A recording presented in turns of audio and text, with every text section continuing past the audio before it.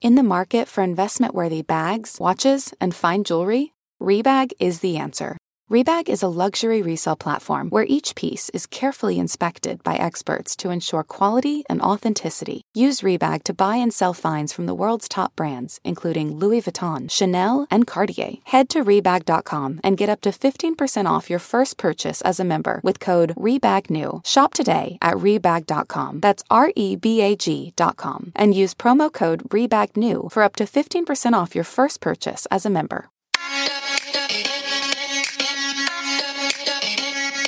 Welcome to So Bad It's Good with Ryan Bailey, the podcast where we cover all the pop culture we love to hate, from the classic reality TV moments of the past and present to the latest Daily Mail headlines and everything in between. We'll dive into all the infamous and notorious messes you can't stop watching. I'm looking at you, Jax Taylor. I'm your host, Ryan Bailey.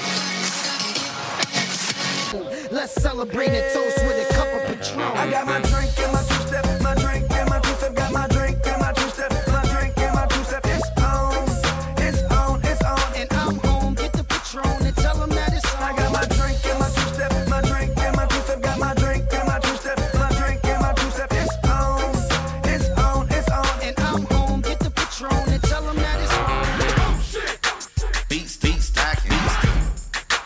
Glug, rocking, Oh, shit is right, folks. It is So Bad It's Good with Ryan Bailey. I am Ryan Bailey.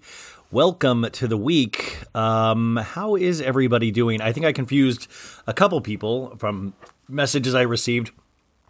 I took Monday off because if you know me, you know that I love to celebrate President's Day. It's my favorite holiday of the year. No, not at all. Oh, no. I don't care about President's Day at all, but I figured I was going to honor bank holidays. So you're getting two podcasts today. This is Tuesday. Today, this is the normal one, the pop culture one, the one that gets you going for the week. We got Steve at Faces by Bravo, who is just a genius on Instagram and a great guy in real life. We're talking Real Housewives of Salt Lake City reunion part 1 plus. I mean, just to be honest, there is like an hour and a half. Like it goes into so many different directions. It's kind of everything Bravo related, and it is just a great discussion. You guys are going to love it. Every time I have fun, I'm beginning to notice that you guys seem to have fun, so I think you're going to love this. Also, I have another great one coming out today that is fun, but it's really informative because I have just been really fascinated with the Britney Spears conservatorship issue. It's kind of insane to me. So I don't even know how to, I had to talk to a lawyer. So I had to talk to a lawyer about this, and I was lucky enough to get to speak with a great lawyer. Kate Casey actually recommended her to me, and she blew me away. We just had like the best discussion. So you're going to hear that as well. Her name's Sharon Gatan from California Legal Counsel. Like, it's an actual lawyer, and I'm sitting here, an actual non-lawyer, getting to talk with a lawyer. Like, how does it get better than that? So you get 2 episodes today. I think they're both great, and it's really exciting to be able to show different sides of my curiosity. But I think what's cool is that I think you guys are into the same stuff I'm into. Well, I think I know that, actually. So how was Valentine's Day? Did everybody make it out alive? I think I'm still depressed. I don't know. It's just been a depressing week for me. I don't know. So I'm shaking out of that right now. But did everybody have a good time? On Instagram, it looked like everybody was deeply in love. Or deeply in love with themselves as well. I saw that a couple times, and I thought that was nice, where they're like, I love you the best. And it was like a picture of them. And I was like, God, I envy that. I want to love myself more than anybody loves me. And that's, I guess, what we're all working on.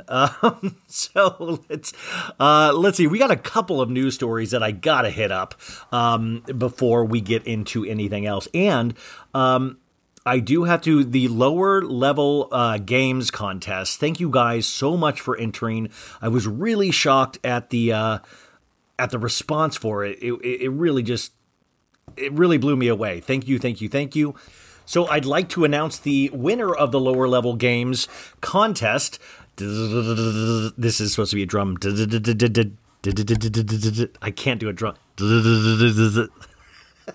Everybody's like, F this. This is not worth listening to for that. The winner is none other than Mariella Spilari. Mariella, thank you for submitting your review. Thank you for submitting to the contest. I will be reaching out to you so I can mail you your Guess Who game from lower level games. And we will be having more contests in the future. I want to do ones where you don't have to do anything. I can just put the names into a hat and draw it out and give you stuff. So the more stuff I can give you, the better it is for everybody, I think. So Mariella, congratulations. You won the first ever So Bad It's Good contest. That's really, really exciting. And I'm really saying I'm very excited about that. You know what I'm not as excited about is the Royals.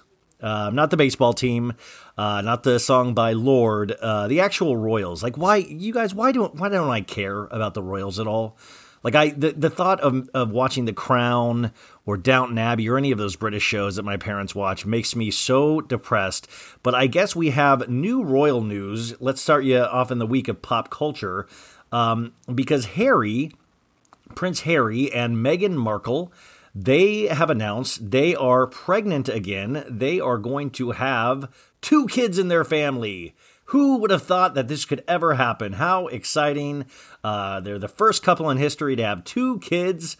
Yeah, they did an Instagram post, which people are already dissecting the meaning behind Meghan Markle's dress in her second pregnancy announcement, which I'm cracking up. That's an actual People magazine article.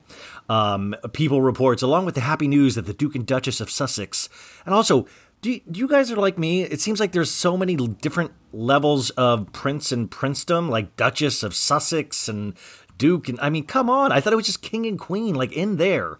They're expecting their second child together, which they announced on Sunday. They shared a romantic black and white photograph. Which, by the way, the black and white photograph, I thought if I didn't have my glasses on, it looked like the Folklore Taylor Swift cover to me. And then I put them on and I was like, oh, this is boring.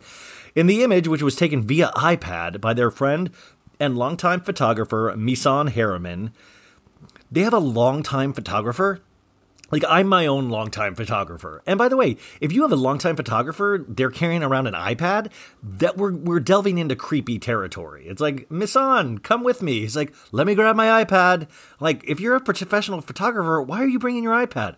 So it says the couple cuddles up together while enjoying a private moment in nature. Private moment? Misan Harriman, their longtime photographer, is there. That's not a private moment. Am I wrong? That's not a private moment, you guys. We all know that. While Harry, 36, gives a big smile to Meghan, she rests her head on her husband's lap and cradles her growing baby bump. For the photo, the soon-to-be mom of 2 wore a floor-length Carolina Herrera dress. I don't think is that an Old Navy brand? Which was made for her while she was pregnant with her son, who will turn 2 on May 6th. Meghan has a longtime rapport with the brand's creative director, Wes Gordon. God, this seems like so much work to be pregnant for these people. Harriman, the first black photographer to shoot a cover of British Vogue, shared a loving tribute to Meghan on Instagram. Meg, I was there at your wedding to witness the love story begin. And my friend, I am honored to capture it grow, Harriman wrote. Congratulations to the Duke and Duchess of Sussex on this joyous news. The happy news, which they shared on Valentine's Day, comes... I'm not going to read that part. That is sad. Meghan and Harry officially stepped down from their roles as senior royals last year. I mean, imagine, guys, there's level of royals. Like, what are you stepping down from? Like, they're still treated like royals. What are you stepping down? Like, what? So they don't have to, like, go to, like, a couple more events? A palace source previously told people that when Archie, their firstborn, was born, they knew they were going to hit the nuclear button on their royal exit. Afterward, the couple's focus shifted even more to doing what's right for their family. Meghan and Harry have been settling into life in their new home of Montecito. By the way, guys, Montecito is where Oprah lives, Ellen DeGeneres lives, Rob Lowe. There is a whole conclave of, like, some of the most amazing homes. In fact, this is a little... tea. I hate saying tea. And this isn't really tea because it's not anything. It's just that my best friend Nick used to date this girl, Kat, Kat Reitman, actually, Ivan Reitman's daughter. But Kat Reitman, you might know as the lead in a show that's on Netflix called Working Moms. And we used to hang out all the time. And Ivan Reitman, of course, was the director of Ghostbusters and all of these amazing movies. And he had property. He had a huge house in Montecito. And this, you're going to die. I went up to Montecito with a bunch of friends to see Jason Mraz. That's how long ago this was, in concert. And we stayed at their palatial estate, and they had like a movie room with like a movie theater candy area. They had a trampoline built into the ground. Like, so you just, you didn't have to hop on the trampoline. You were on the trampoline when you walked on the ground. The grounds were so meticulously crafted. They had huge art installation pieces in the yard. Like, there was like a giant fork, I remember. And just really, like, they had like insane art that I saw like at real museums in the house. And it was one of those houses where like I had my guest quarters was not even in the main house. They had a separate house of guest rooms. And then all of it was like, the whole house had like an intercom system. So you'd be like, Mr. Reitman, your 11 a.m. massage is ready. And I'm just like, holy shit, this is a dude that's worked with Bill Murray and all that. And like, they had like their own driver. So when we got drunk after the Jason Mraz concert, the driver had to come get us and take us back to the property. And Oprah used to come over all the time. And my buddy, Nick, would go to screenings where Oprah would be, come over for like movie night, and all of a sudden he's sitting next to Oprah or like around her. And I'm like, holy moly, guys, they live a different kind of life. And by the way, Kat and I've all really, really nice, awesome people. But it just a way crazier life than any of us are used to. So Harry and them living in Montecito makes sense, So that's exciting, except that I'm not excited at all. But I guess as I try to deeper understand pop culture and fandom, I have to understand the Royals as well, because it seems like that is so huge for so many people. And why do I feel nothing? I need to know why I feel nothing, you guys. Please, please help me. I guess we have a lot of time. She has not, the baby will be here in like 7 or 6 months. Archie will be a big brother. All is great, I guess. So we'll see what happens. I think the frustration is I want to care. So if anybody can help me care about the Royals, reach out to me at sobadit'sgoodwithryanbailey@gmail.com. Also, Patreon, if you want other episodes, Real Housewives of Dallas, I recap on there, patreon.com/SoBadIt'sGood. I did a Q&A episode last week. I'll be doing another one of that this week. I'm starting Real Housewives of Miami, I believe, this week. My journey in that. And also Summer House will be over there. So we had a Summer House episode with me and Emily that I put on the main feed on Friday. So I think that's going to go over there as well. I do want to speak about this in terms of Valentine's Day. Like I said, what a horrible holiday it is. I'm joking. I know a lot of people love love. I do too. I love to live, laugh, love, just like you guys. Stephanie Hollman from Real Housewives of Dallas, she posted one of the weirdest Valentine's Day messages to her husband, Travis Hollman. So it's a picture of them. And by the way, not a great picture. Let's go, Travis Hollman looks like he's packing like a C cup here. No offense, I'm probably packing a B cup. And, it kind of looks like he has a gut and a C cup here. And her comment goes, "Happy Valentine's Day, Travis Hollman," with the heart emoji. "I love doing life with you. You are such a wonderful husband and father. You are the only person I have ever met who was babysat by a serial killer and made it out alive. True story. He was babysat by the I-5 killer. Love you so much today and every day." What? I'm doing love wrong. Like, wait, and also, when did serial killers get involved? When was this a romantic message between lovers? I am so befuddled. I had to read it twice because I'm like, I'm missing something. I'm still in a dream world, obviously. Melatonin has hit me again. Because it's like when you think about love, I guess this is something you think about, but I love that Stephanie's mind on Valentine's Day thought about the time when her husband was babysat by a serial killer. Just like I love it. Don't get me wrong. I love it.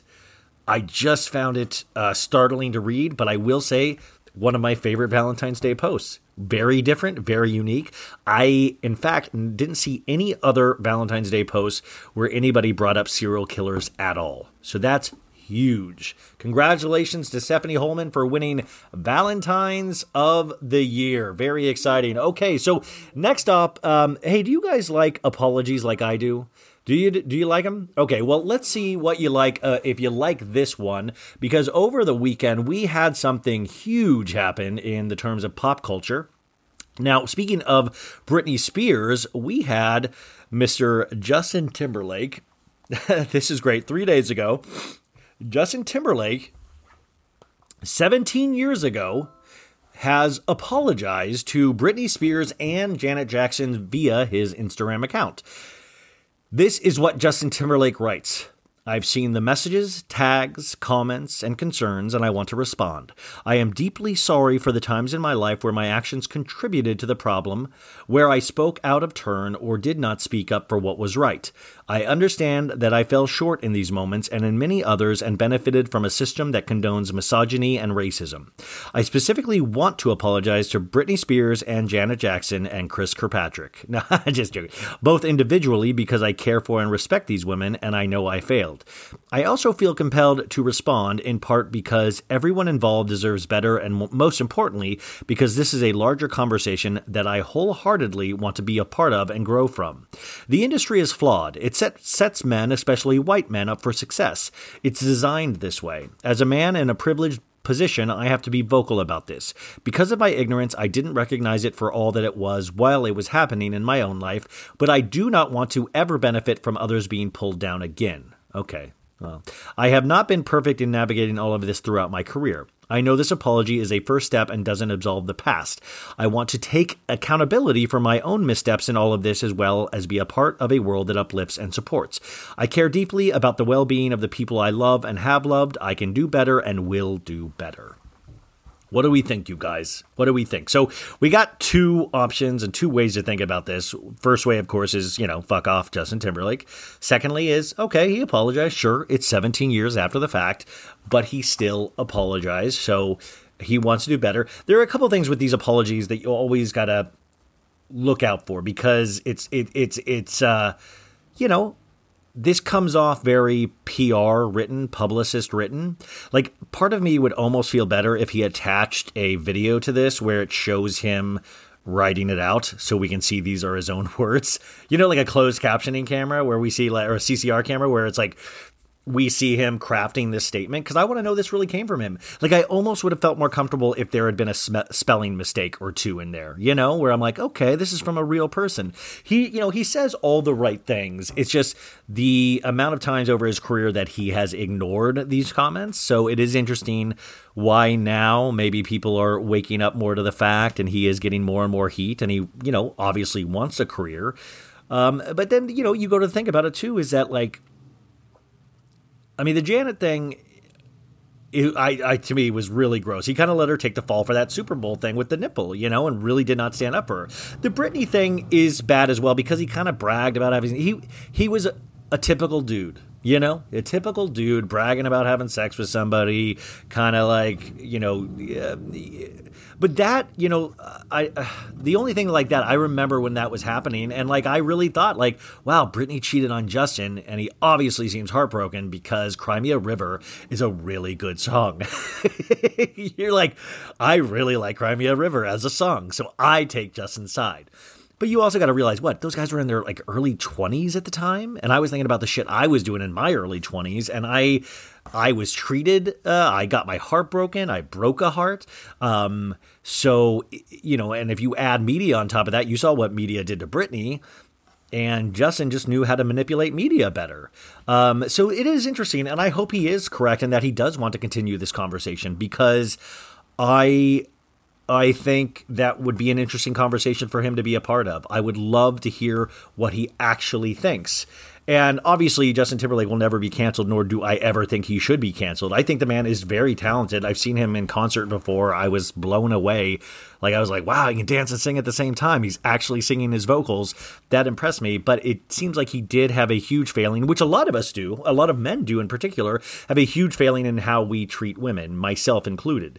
Like, so... to have to remind yourself to do better every day is important, and I hope he really is taking that seriously. And yes, the industry is. I think all industries are designed, except for maybe influencers, are designed to help men, and help white men in particular. I myself have probably benefited from that many times. So, I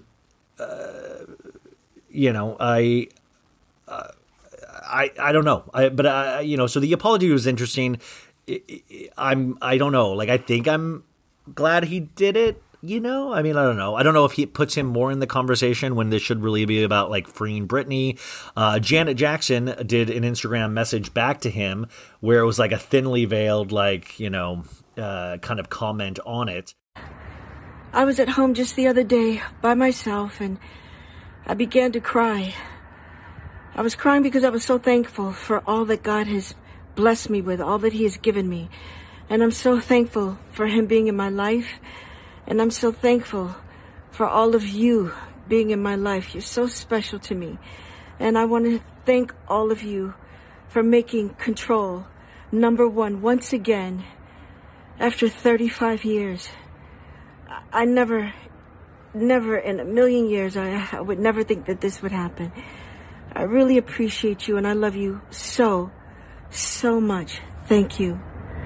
Bye. That was actually Janet. She posted that on Twitter just a couple days ago. I mean, it's a great message, but are you guys at all like doesn't it sound like Michael so much? Like the way, the timbre of her voice, the pattern, I love you so much. Like I remember her brother doing that. When I first listened to this clip, I thought it was like somebody imitating Michael Jackson, and it was actually Janet Jackson. Janet Jackson is one of the few people that I have not ever seen live, and she was supposed to be at FYF Fest in Los Angeles a couple of years ago, and then they canceled it, which I would have loved to have seen her live. I do want to make not a retraction, but an apology. Last week I was talking about Caitlyn Jenner with Courtney from Two Judgy Girls, and I used the incorrect term to talk about Caitlyn, and I want to apologize for that. And it definitely was not my intention at all. And so I'm very happy to actually point that out. And always, I know that is the correct way to refer to Caitlyn as a she, her proper gender. I'm glad when people actually point stuff like that out, because it was definitely not something intentional, and it is something that I am happy to correct, because I would never want to make light about that part of Caitlyn's life at all. I would rather make fun of Caitlyn in the fact that she loves her little helicopters. I love helicopters, baby. Remember how she always plays with the little helicopters in golf? Oh, God. I love Caitlyn so much. So I'm very sorry about that. It was not my intention at all. So happy to correct that. Also, I wanted to point out there was a Dumois story earlier this week on Thursday, I believe, about Ariana Madix and Tom Sandoval. And there was a thing in there saying that they had split up, and that moving trucks were in front of their house, and that there would be a public announcement soon. And I'm very happy I think this has already been reported, but I'm very happy to personally report that this is definitely not the case. This is definitely wrong. I reached out to very close sources immediately when I read this on Thursday, and really got a very quick, immediate response that it was not true. And I know that they corrected it on Dumois very closely after that. I bet that was just Jax being like, I'm going to, hey, Brittany. Yes, Jax. I'm gonna say to Dumois that Tom had already, by the way, that's my new Jax voice. Hey, I'm Jax. I hate Los Angeles. But I bet it was Jax that put that to Dumois. And hey, Tom and Ariana hate they're breaking up. Hey, Brittany. Yeah, Jax. Sorry. No, so I'm very happy to report they are still together. That actually would be one that I would personally, and I think a lot of us would be very sad, because they seem like they really do love each other. And when I've seen them out, they do genuinely act like they love each other. And when I've hung out, like I once hung out with Tom separately, and he very much loved our, like, have you ever done that with your girlfriends or guys with your guy friends, where you go out without their significant other and they act like a completely different person? They're like, yeah, let's get the ladies tonight. And you're like, you have a girlfriend or a wife. And I was very happy that he was not creepy like that at all. And it's always nice to see couples that actually, and I know this sounds crazy, actually like to be together. I know it's a new concept, but I'm saying I enjoy seeing it. I haven't seen it in a long time, partially because of COVID. Oh my God. Can I tell you something? I was talking to my best friend, Dusty, which is, by the way, at a certain point, and for guys especially, all the guys listening, do you guys still like say like my best friend? And like girls, do you guys still say best friend even into your 30s and 40s and 50s and 60s? Like, do you still say best friend? Or like as I get older, I'm like, is it silly that I'm still saying best friend? And when I say best friend, it's like from like an early age. And that's why, best friend. But then you have so many friends over the years, but I'm still saying like my best friend, Dusty. Anyways, it's something I think about. Like, should we be... here's my second best friend, Nick. Here's my third best friend, Amanda. Here's my, should we be putting these people in races with each other? Actually, great idea for a reality show. Who's my best friend? We put them through a series of tests, psychological and physical, and somebody gets to be my best friend. I think Paris Hilton already probably did that show in the 90s or the early aughts. But I was talking to him, and he actually has a real job, and he's one of the most brilliant minds I've ever met in my life, and always has been. And we were talking, oh my God, we were talking about Armie Hammer, because he actually had heard about that. And I said, oh, yeah, God, you want to talk about, you want to think something crazy. What about the Hilaria Baldwin stuff? Because I hadn't talked to him in like a couple months. And he was like, who? And his husband was like, who? And I was like, Hilaria Baldwin, Alec Baldwin's wife. And they're like, okay, what about her? And I explained they had no fucking clue who Hilaria Baldwin was. And I got to explain it to him. And folks, I have never felt more alive in my life. And at the same time, I have never felt more dumb in my life, because I finished and they were laughing, but also Dusty was like, why the fuck do you even care about this? And by the way, I love that. That is the description of this podcast. We should call this podcast not So Bad It's Good. We should call this podcast, why the fuck do you care about this? We are a group of people that care about this shit, and we don't even know, like, why do we care about this shit? I thought about that. I was like, this man has no idea who Hilaria Baldwin is. And honestly, he seems happier. And honestly, I might be happier if I didn't know who Hilaria Baldwin is. And then I said, oh yeah, but she wasn't even from Spain. She was from Boston. And he was like, oh, was it like performance art? Was she doing like an Andy Kaufman where Andy Kaufman in the 70s, a comedian that pretended he was like a wrestler and stuff like that. And it was kind of like this performance art comedy. I was like, no, she was just lying. And he's like, oh, okay. Well, so what? Why do you care?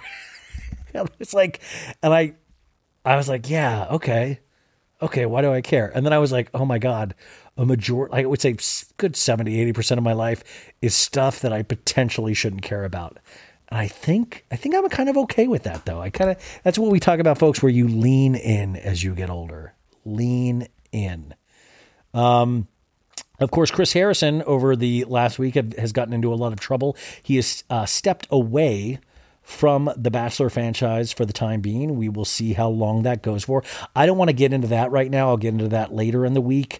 I'm trying to think of, anything else before we get into our guest, Steven, Faces by Bravo, which you guys are going to love this conversation. I can guarantee you that.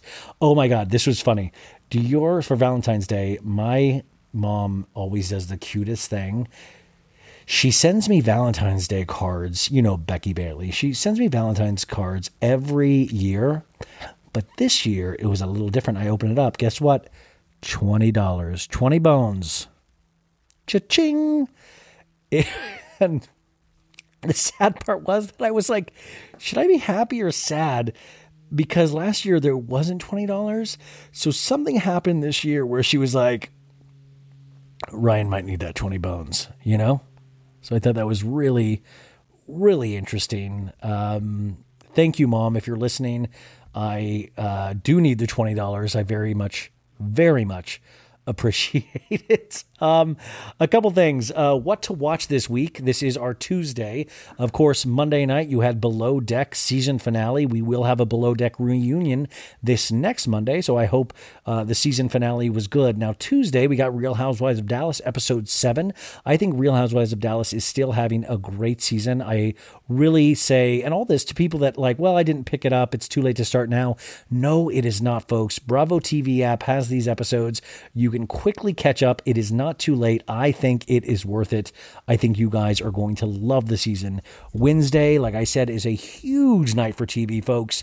This is why we train all year, because at the 8 o'clock hour, we have the premiere of Real Housewives of New Jersey, which, like I said earlier, is amazing. I saw it. You guys are going to flip out. It really is a great first episode. I cannot wait to talk about it with you guys. Right directly after, we have part 2 of the Real Housewives of Salt Lake City reunion. It's great. First part was great. I talk about it today with Steven, and this conversation is going to get you hyped for Wednesday. I can guarantee it. Can I tell you that? So there's this new Clubhouse app. And I think I talked about it earlier, maybe. I joined it. I've only gotten to be a part of a couple conversations or even had time for it. Kate Casey actually has hosted a couple of rooms that I've found really good. One with Heather Gay, which I'll talk about in a second. But for you So Bad It's Good listeners, I have 5 Clubhouse invitations to give away. So if anybody wants to email me at sobaditsgoodwithryanbailey@gmail.com, and you're a listener of this program and you like me, and for real, you have to like me. If you don't like me, please do not email me asking for a Clubhouse invite. But I have 5 to give away, and I want it to be to baddies out there. So please email me. And also, if you're a Patreon listener on top of that, email me, and those will get priority. So the more Clubhouse invites I get, I want to give it away to listeners and to Patreon subscribers, because I want you to be a part of it, because there's some really good conversations happening on there. And I think I want to do one. And I don't know if you guys will come join me when I do. But Kate let me know that Heather Gay was going to be on there. So I get in there and I get to talk to Heather, and I was able to ask her what it was like to, and she was so fun to talk to, you guys. She was so great. I got to ask her what it was like to have a year go in between seasons, year go in between when she filmed and when it aired, and if she thought people would like her or not. And she honestly didn't know. And, she was so surprised happily. And then I got to ask her if she would marry me, and she said yes.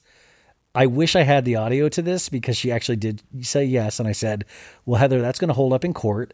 And she was just so great. And I hope to have her on the podcast. I will be honest, her NBC rep has not emailed me back. She is the one NBC rep that has ignored me completely. And I know Heather would like to talk to me. So what I need any baddies out there to do is DM Heather and just say, you need to talk to Ryan. It's So Bad It's Good with Ryan Bailey. The more people we can get, she is aware of me. We can get her on the show. I'm telling you guys, this will be the funnest interview ever. Like, I can already tell.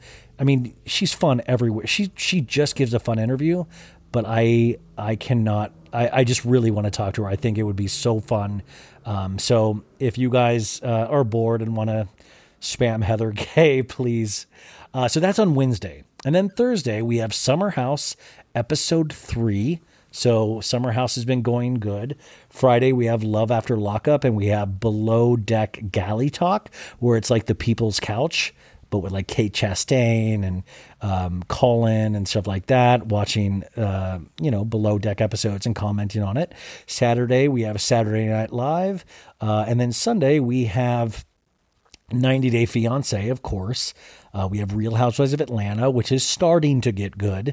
So we have a full week of TV ahead. Remember to set your DVRs. I want to let you know who's on Watch What Happens Live this week as well. On Tuesday, which is today when you listen to this, we're going to have a trio of, I believe, drag queens, Jada Essence Hall, Shea Coulee, and Tatiana. I have never fully gotten into like Drag Race and all of these things, and it's one of the things that I feel the most guilty of, because I think I would like it.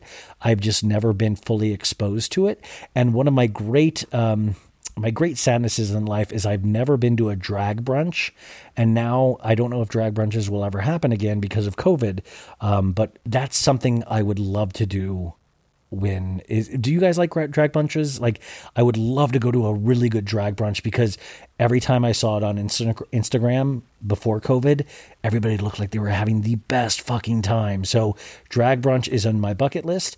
Wednesday on Watch What Happens Live, we got a great team up. We got Margaret Josephs from Jersey, and we got Michael Rappaport, always good together. And then Thursday on Watch What Happens Live, after Summer House, we got Amanda Batula and Kyle Cook. They are supposedly engaged, possibly married. That is going to be a great. And remember, on Thursday, I believe I will have somebody from Summer House on this program, so get ready for that. So that is what to watch this next week. I think you are going to like it. I did have one more story, was that Scott Disick went Instagram official with Lisa Rinna's daughter, or one of her daughters. I'm going to be snarky and not even say her name. It's like Amelia Bedelia or the other one. I don't know. They're Instagram official. Scott has blonde hair now. I don't know. I mean, it's weird though. Like, I have I don't like, I famously am known for not liking Lisa Rinna. And that kind of spills down into her daughters as well. I don't care. In fact, I find it kind of sad. Like, it's weird that I miss Sophia Richie. You know, I miss Sophia Richie. And Courtney and Travis Barker are still going strong. I mean, they're fine. Everybody's flipping out about Courtney and Travis Barker. I don't even like Courtney that much. And Travis, he's got a lot of tattoos, and I know he's a great drummer, but they kind of bore me as a couple. Like, I'm glad everybody's finding love, but we got to admit, Scott, I mean, you know that movie, We Need to Talk About Kevin? We need to talk about Scott. Can we get into it a little bit? I mean, we're not going to get into it a lot, but I mean, get close to me. Get close. I think he kind of he likes young girls, like 21 and above, but young, you know, come on. That's it kind of gets sadder as he gets older. Like, do you guys think that as well? Or is that just me? You know, obviously the Lisa Rinna daughter he's with, she seems pretty, but it's weird to think oh, I liked Sophia better. Sophia seemed like she had more personality. I never thought I would be saying that, but I'm saying that. And I'm not even bothering to remember Lisa Rinna's daughter's names. I'm not trying to be mean. I'm just guys, this isn't going to last. Do you think this is it for Scott? Do you think he's found the love of his life? No.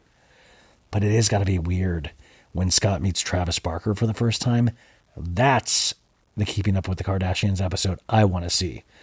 Because Scott will know, it's oh shit, Travis is a self-made man. He's got a skill of drumming. He's got tattoos everywhere. He's kind of a badass. And Scott is, Scott Disick. I mean, that's just fascinating. And you think about the Kanye of it all. I'm bummed that Kanye and Kim aren't together, because I would have loved to have seen holiday parties with Kanye and Travis Barker.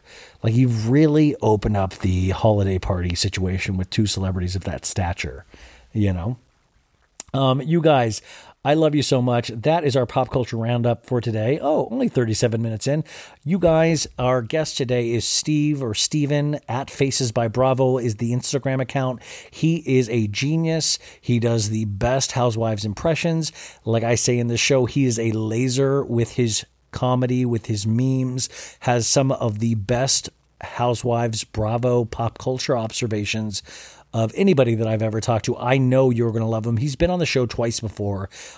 So I'm so excited for you guys to hear this conversation, because we just have such a great rapport. So without further ado, here he is at Faces by Bravo. Beat stacking.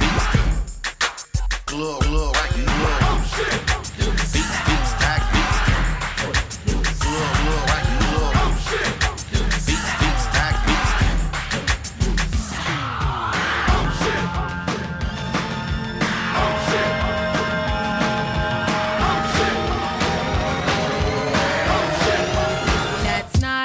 So we need to start the week off right. And I think of no better person to do that with than my next guest I think of people that are so knowledgeable in Bravo. I'm not into cars, but I imagine it's like driving a Ferrari who we're about to talk to. The performance, the way it takes the turns, the way it accelerates. I think we're about to hear greatness. In fact, I know we are. I've talked to this gentleman 2 times before, and they've both been insanely fabulous conversations, except that I do know he is a Lisa Rinna apologist, so we will forgive him for that. But we are going to talk to him about Real Housewives of Salt Lake City reunion episode 1, plus so many other things. Steven, you know him as Faces by Bravo on Instagram. Welcome back to the show. Thanks for having me. And I cannot think of a better person to dissect reunion part 1 with. I am literally living. I'm still on the edge of my seat from last night. It's a buzz, and I think what's great about it too is that I think the Southern Charm reunion kind of like got us like, it was like an aperitif, like a amuse bouche, like it was like, okay, the reunions could be really good. And Craig was on fire. So I think off that high of the Southern Charm reunion into this, and it was nonstop. That first was just nonstop. Unbelievable. And oh my God, I'm getting chills. This is so stupid. But honestly, I'm about to cry. But no, in reality, I don't know that I felt, especially being a first season reunion, the depth that this reunion went into, and it was like genuine hurt and relationships that were being dissected, and just, it felt so genuine, authentic, and dramatic. It was amazing. And I was telling the audience last week is that we only have a few chances in life to see a first season Housewives reunion. And they're usually, also we've always talked, first seasons of these shows usually aren't the best season of the show, but I think this actually had so much amazingness in it. Like the fact that I still have people on my Instagram posts of like, oh, I didn't care for them, I don't like them at all. I'm like, how is this happening? Like, they literally don't have taste. The lack of taste.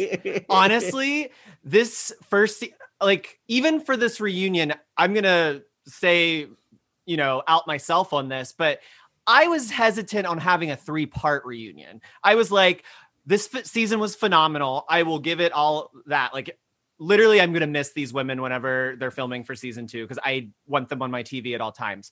But I was still thinking really, a 3-part reunion? I mean, it was a phenomenal season, but I didn't feel like they could fill up 3 parts. After watching part 1, I was like, give me 5 parts. Yeah. Honestly. And that example of OC having the same amount of episodes, they got a 2-part. Right. And this is a 3-part, which just goes to show that they did have such a huge amount of material to cover. Because when you were seeing clips last night on that reunion of, I forgot about the double thumbs up. I forgot about the Lisa Heather. I forgot about that dynamic of that relationship. I mean, it's so fascinating to have Mary in there commenting on things that she wasn't a part of. Really great.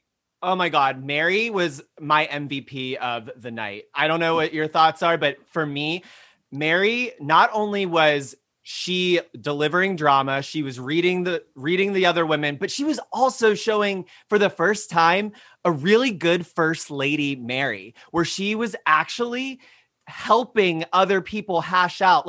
She was not taking sides with any, it does not matter if you're friends with her. She'll come for any one of you bitches. It doesn't, but it's like an objective way. Even I'm not into fashion, but I even noticed her outfit was on point. Yes. It was, very gold and shimmery like an Oscar, but she looked beautiful. And I think that's the benefit. I guess the negative, which she complained about, is that she really wasn't in any of the group scenes. They all kind of wanted to stay away from her in a way, but it almost made her like you said, the MVP of this first episode, because she had this kind of unbiased look. She was able to tell Lisa the truth. She was able to tell Jen the truth. She was spilling truth bombs. And when she was hearing about other people's situations, she was like, no, that doesn't make sense. I don't agree with that. The other thing about, did you watch What Happens Live last night? Of course I did. Yeah. With her. Of course you heard her say, is there anything you would like to redo from the season? And she says, I would like more scenes of Mary. I hope we get, I would love to get Charlinda in there in the reunion, her housekeeper, her friend that's not a friend, that's a housekeeper that's not a housekeeper. Well, did you see, she did an interview, Charlinda's gone. What? In life? She passed away? Did she pass away? Oh, no. Oh, no. okay. I was like, oh my God. Charlinda. No, Rest in peace, no. Charlinda. No, I'm sure it probably had something to do with the show because Mary said in an article, maybe I should check my references, but I'm pretty sure I read that she said Charlinda's left, like up and left. And I wonder if it had to do with like the See, show. that's what I'm like. Get those cameras on. I would have loved to see the dissolution of that relationship. I had this thought last night because I know they plugged during the episode that season 2 is coming soon. Yes. And my thing is, and I don't think we've ever seen this. I know they're probably in a rush to get this out as soon as possible because it's been a year in between. Wouldn't you kind of love, we've never seen this on a Housewives show, of have an actual episode of season 2 be about the reunion, be about all of them getting ready. Like we get to see an extended version of the backstage. We get to see the aftermath. We get to see what, who Meredith comes home to. Is Seth there with her with like a bowl of bananas? Like what do we get to see after that ends, You know what? I kind of feel like that's something we will get for season 2. The only reason I'm saying that is a little birdie told me that season 2 starts filming on Monday.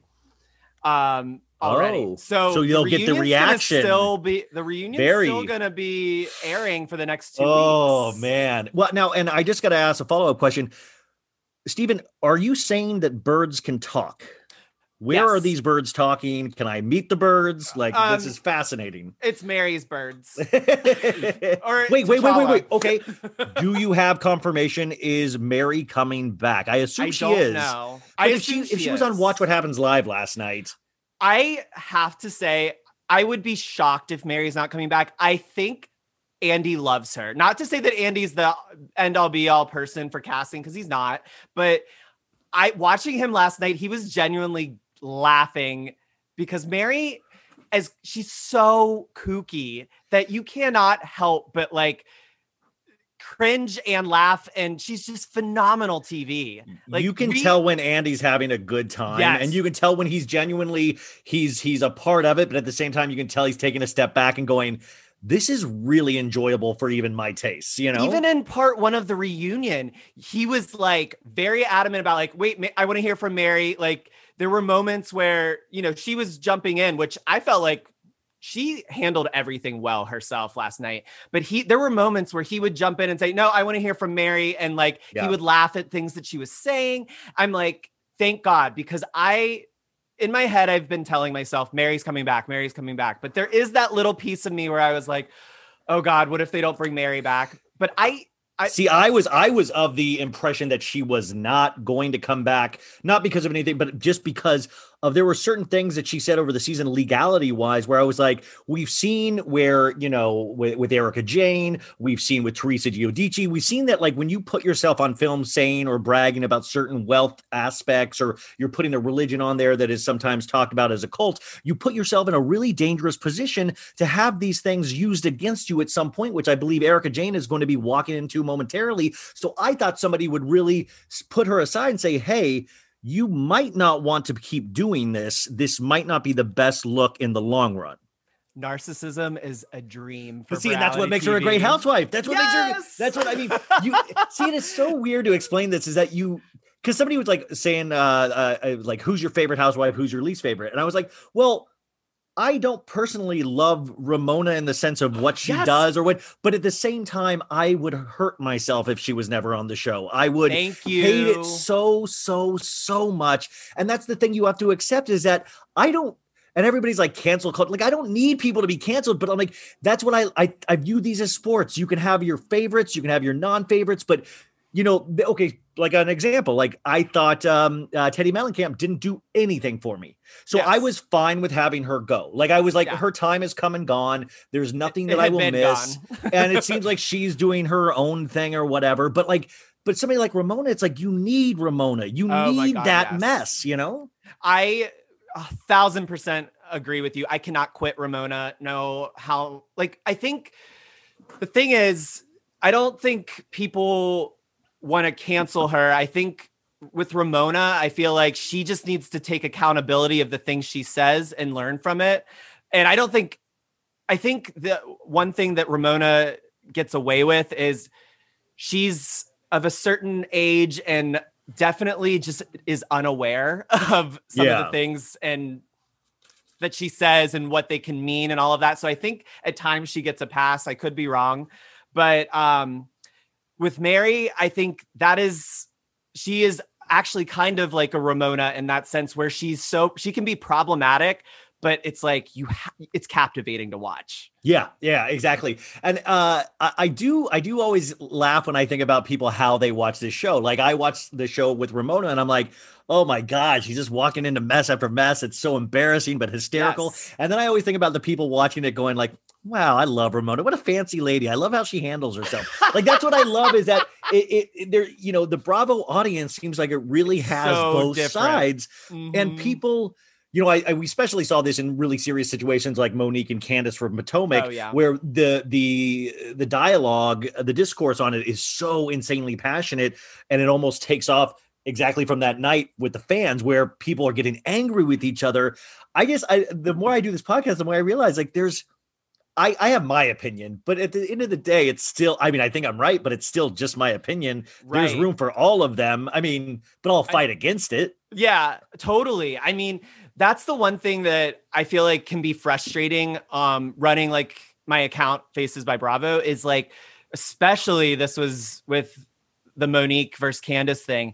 People would come onto my comments and saying all this stuff about me, like, you are this, you're that, because you agree with Monique. And I'm like, I'm not forcing my opinion on anybody. I'm a viewer just like anybody else. So I'm giving my opinion.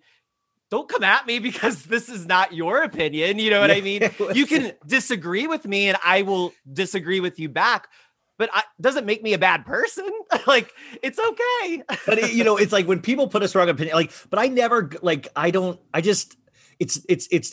it's weird. It's like, it's not that deep, but at the same time, it is that deep, but it's like weird. That's why I think these shows kind of do succeed, because it hits that both thing of like, it's insanely funny, but at the same time, it can sometimes really trigger me emotionally. And I think that's why that weird space of why it works.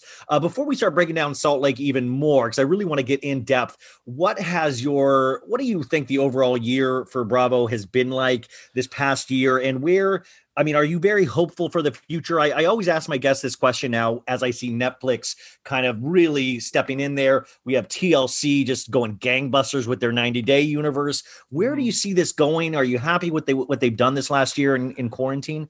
I think there's been a mix of success and a mix of growing pains. Where I've seen success, Potomac. Incredible season. I mean, and it was cool. You've got to feel very, very happy that you were one of the loudest voices, along with so many other. I mean, like Monty, all these people, Ray, like everybody was like saying, you got to watch Potomac. Everybody, it's not just, you got to watch it. Yes. And this season, I think a lot of people, there were so many new eyes on it. And what was so cool was that thank God they had a season that hit it out of the park. Yeah. Oh, I mean, I literally can remember back.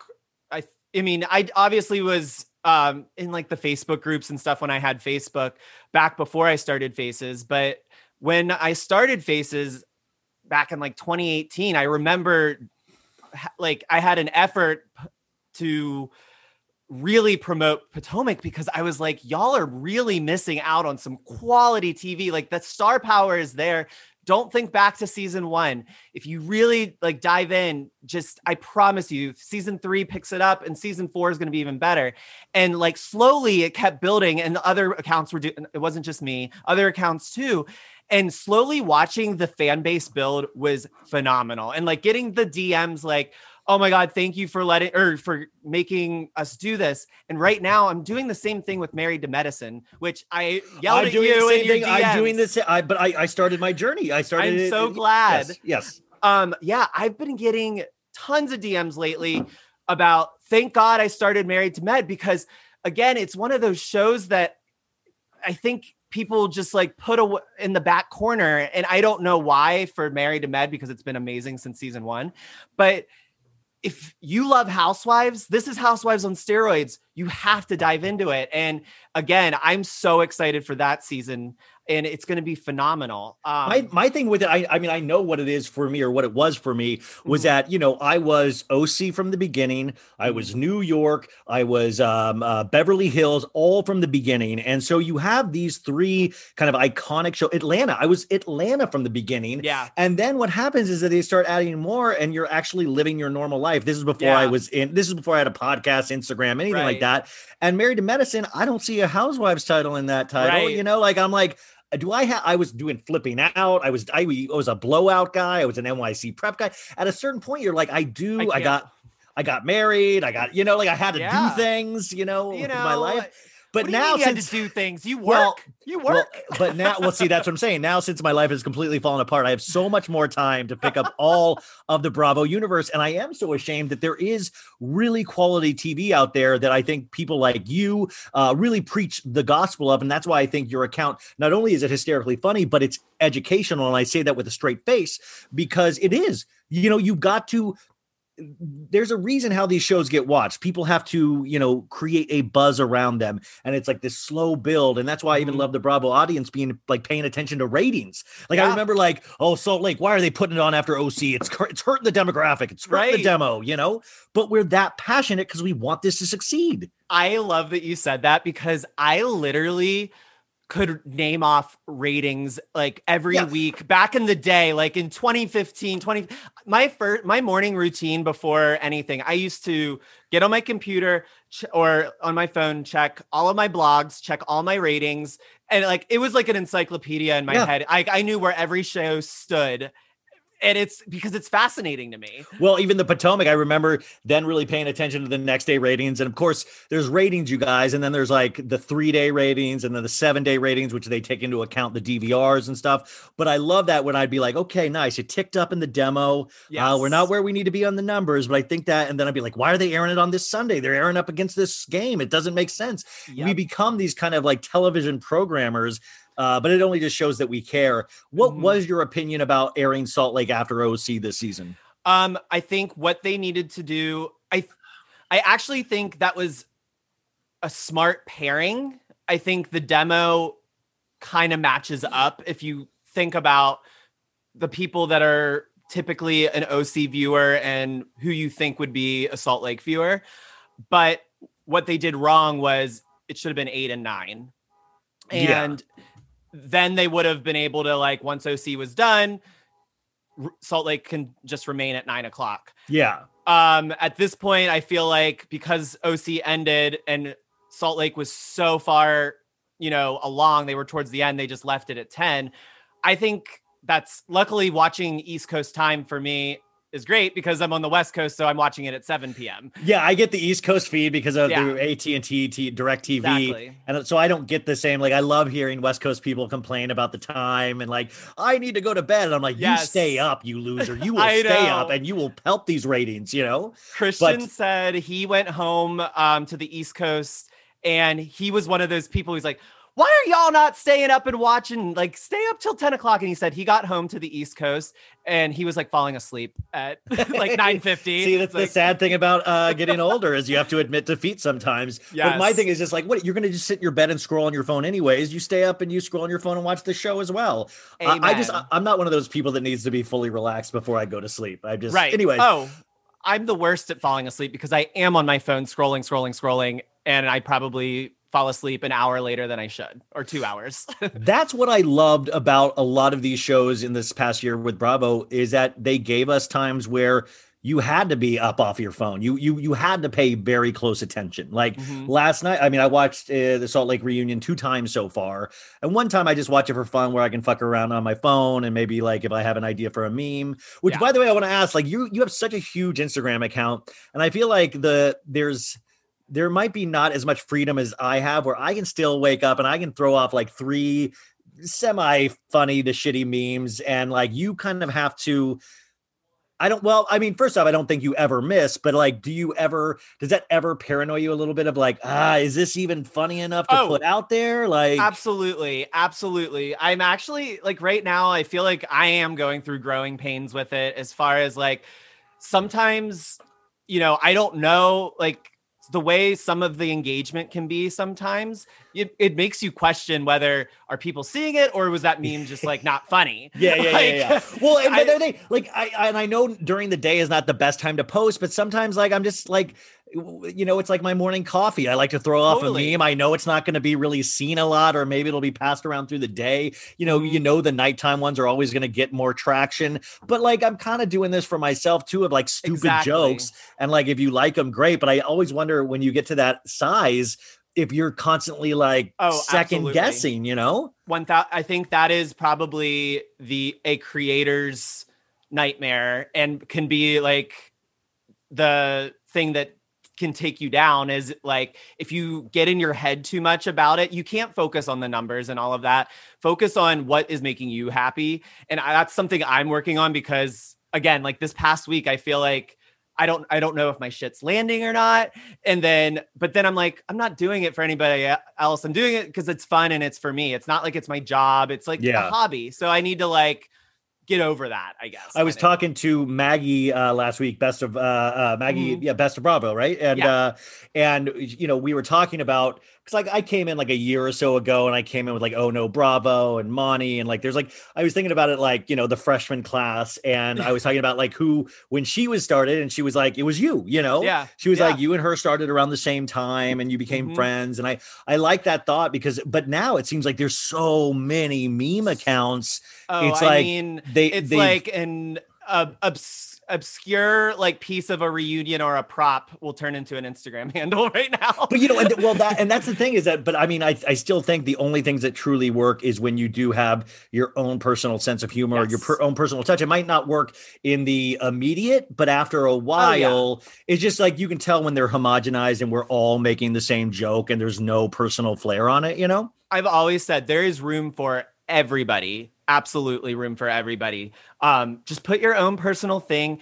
Don't be afraid to be opinionated, because that's the other thing. Don't cave because other people have different opinions. Be able to learn and take other people's opinions in consideration, but don't like take it to a point where, it's getting deeper than it needs to be. And then just make sure it's fun and you're enjoying it. It's a lot of work. That's the one thing, is I think people also just assume it's easy to do, because it's I just make a meme and I post it, but it's not really like that. It takes a while to build up your base and like really connect with everybody and sort of find your niche and everything. Yeah, no, totally.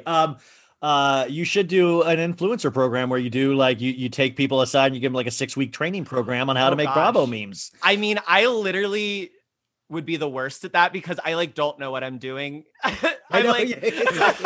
It's like flying by the seat of your pants. Like I mean, seriously, it is so funny. I will say there are times where I'm like, and I don't say this literally, because I was like, this is a fire meme. I literally don't say that, but I'm like, sometimes I'm like, this is so good. I'm so happy with this. And then you put it out and you immediately within 2 minutes regret everything. You're like, oh my God, why did I even think that was fucking funny? You're such an idiot. Oh my God. Like, no one likes it. Oh my God. What the fuck? I'm deactivating. Yes, absolutely. Or the worst is when you post and there's like typos or shit. And then it's like, but it's already like taking off. So like, what do I do now? Guys, by the way, I'm not an English major, obviously. Same. I always I do the should have and could have or something. Yeah. And I have so many girls that will put in the comments of like my, what I screwed up on in the meme. Yeah. And I'm like, okay, but did you think it was funny? Like, I mean, like I get like, I'm not, obviously if I was good at like grammar and stuff, I'd be doing something different. Like I'm making, okay, so the last thing I want to talk to you, and I don't know how much you can actually talk about this, and I can edit around whatever you can or can't say. You were on an episode of, I think 2 episodes of Real Housewives of Orange County this season. Yeah. Now, you actually were in one of my favorite storylines with helping, like, it was Jakey, right? Mm-hmm. Bronwyn Wyndham Burke's son, and into his drag persona, right? Yes. Am I saying this correctly? Like, yeah. That's correct. What is his drag name? Divine Devon. Right. And I thought that was amazing. And I know you have a personal relationship with Bronwyn, and I have like personal relationships with certain Bravo people, like Ariana and Tom. Yeah. And did you watch this season? Because I did. Or did you just stay away because you actually have a personal relationship? I did watch the season. So I will say Bronwyn and Monique, I have personal relationships with. Like, I'm really close to both families. Really? With Monique's too? I don't think I was aware of that. I mean, I think I was knew at you her knew baby her, but I shower didn't. and everything. Oh, I don't think I picked up. Okay. Oh yeah. So I think I've been in like a couple episodes of Potomac, just like in the background. Yeah. But no, yeah, Monique and I are really close because I'm really good friends with her brother. So back-to-back seasons with two of your friends having really rough seasons was not the easiest. So I did actually end up taking like a little, like, I didn't disappear off of Instagram, but I took like a 2-week, like, I'll post a couple things every now and then to like make sure people know I'm not gone. Yeah. But I just needed like a refresh because, again, it's like when you know other things that are happening behind the scenes. That's the kind of, and I know we can't find out what those things are, but I do have to. It is weird because you do know the fan base. You do know how you personally like will feel things. Mhm. And I was like, my thing with Bronwyn was like, so she started the season first episode. If she had stopped at that first episode and said, I'm Bronwyn, I'm an alcoholic, I still think like this girl wins the Pulitzer. She killed it. She wow, what an amazing first episode. And then throughout the course of that season or through this past season, I feel like she hurt her case at a very important time where she was actually trying to grow as a person, which I don't think was fake. I think she definitely was an alcoholic. I think all of those things. But as a Bravo fan, did you ever have to like warn her of like, hey, they're going to paint things in a certain way. I hope you know this. Oh, yeah. Okay. Being a housewife, I think, is like a nonstop campaign. It's like you're campaigning to be president nonstop. You have to look around at all of your personal relationships. It's like a game of chess. Who am I up with today? Who am I down with today? I imagine that's going to be physically and emotionally exhausting. Totally. But it is, but I was just like, from a personal standpoint, I was like, it's got to suck to see your friend go through a lot of online hate. But at the same time, you're probably also very familiar with how that works and goes, okay, yeah, I can see where she was edited. I mean, like, oh, yeah. All of your friends are expressing the opinion of like this about your friend. So it's like such a weird place to be, I got to imagine. 1000%. That's what I'm saying. Like, with Potomac, I don't think I've ever been so happy, but so sad for a season to end because it was a phenomenal season Magical for everybody. Season, yeah. Like, but for me, it was not a great season for me. I mean, it was hard. It was hard. And and if you do ever, if you do talk to Monique again, please tell her I am so bummed that she left. I was so saddened because I really, really wanted that and by the way, I know this is probably healthy for her in the long run, but I really wanted that. I almost kind of wanted that Candace Monique reconciliation. I was very, because remember we all Bravo fans heard the rumor that contracts went out and she did get one. Yeah. And then all of a sudden after that, the last reunion, she went on IG Live and said she was not going to be returning. And I got to say, like, I was really, and this is so silly because it's not my life. I was really sad. I was sad for a couple of days, I mean, I knew that was coming. I didn't know she was going to announce on IG Live that night. But as soon as I saw the part one of the reunion, I texted her, like, because I saw it. I was watching it before she was watching it. And I said, girl, I don't like how this part 3 is going. This is not what I expected. And they started watching, and I just knew once I finished the episode, I was like, I don't think she's going to come back. Like, she was over it at that point, I think. And it was why do you think Bravo doesn't give us all the footage? My theory. Like, why I'll pay $10. I'll be like Discovery streaming channel. I'll pay Bravo $20 a month and just give me all of it. I will discern but give me all of it. I want to see all of it. Here's my theory. My theory is, so they made it this 3-part reunion, right? Mm-hmm. And it should have been a 4, but they extended this extra 30 minutes, made it 90 minutes, whatever. So they knew they couldn't get all of both sides into that. So who is the cast member that has had the hardest time being liked by an audience and who is probably the least expensive, well, besides Wendy, on the show? Candace. Candace. Yeah. So if we give Candace more of a positive reunion, then I mean, obviously maybe people will, ride for her a little more or have more of her side. Monique, if we don't air as much, then she's going to look bad to some viewers. And then she's going to it's like thinking that she would not have, her ego would not let her quit the show. Like, I'm not going to go out like this. Yeah. But the thing is, she did the show for fun. And she always said, I'm putting my family first. If that ever disrupts my family, I'm going to leave. And so that's what she did. She turned down a housewife contract. And that's, I mean, which I guess is good, is on the way out. Like, that's a great way to go out of like, well, I could have gone back. But at the same time, I just wonder if months later you rethink those things and go, man, like an athlete. Like, I always compare, like, I don't really like sports, but Tom Brady, I hear when he goes into the offseason and people are like, are you going to come back? Are you going to come back? He's like, you know what? I did so well my whole career. And then like halfway through break, he's like, he gets that competitive thing in him. And he's like, I can do it one more time. I can do it one more time. I'm going to go out swinging. And that's what I wonder if it's the same. And I don't mean Monique, but the same for all housewives, where they're like, no, I got one more in me.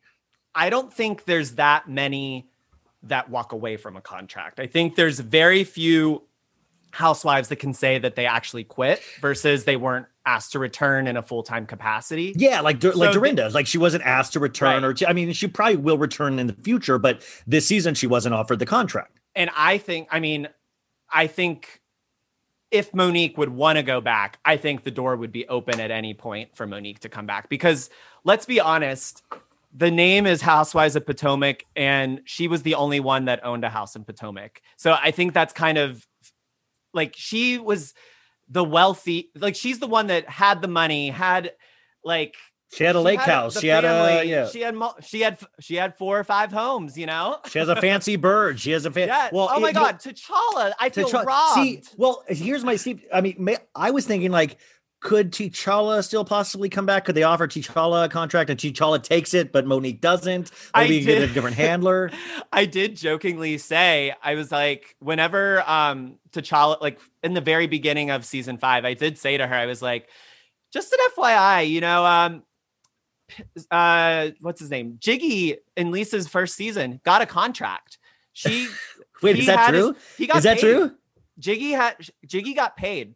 So I was like, if next season, if you're going back next season, get T'Challa a contract. He's a star. Honestly. Well, I mean, honestly, was a star, but honestly, that's, rest in peace, Jiggy. But also, after Jiggy did get that contract, Jiggy did have 2 seasons of spiraling into drug addiction. And I think that contract, it was just so sad to watch. Yeah, it got so skinny. I mean, he was losing his hair. Very skinny.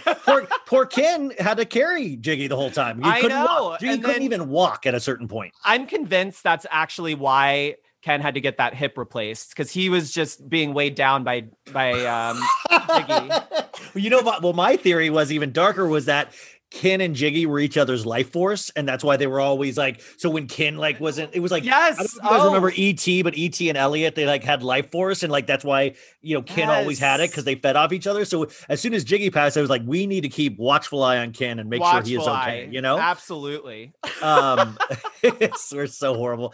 This is the philosophical conversations you get into with a genius. So okay, so we covered all that. Let's get back to Real Housewives of Salt Lake City. Wait, actually, before I do that, are you a fan of all pop culture, right?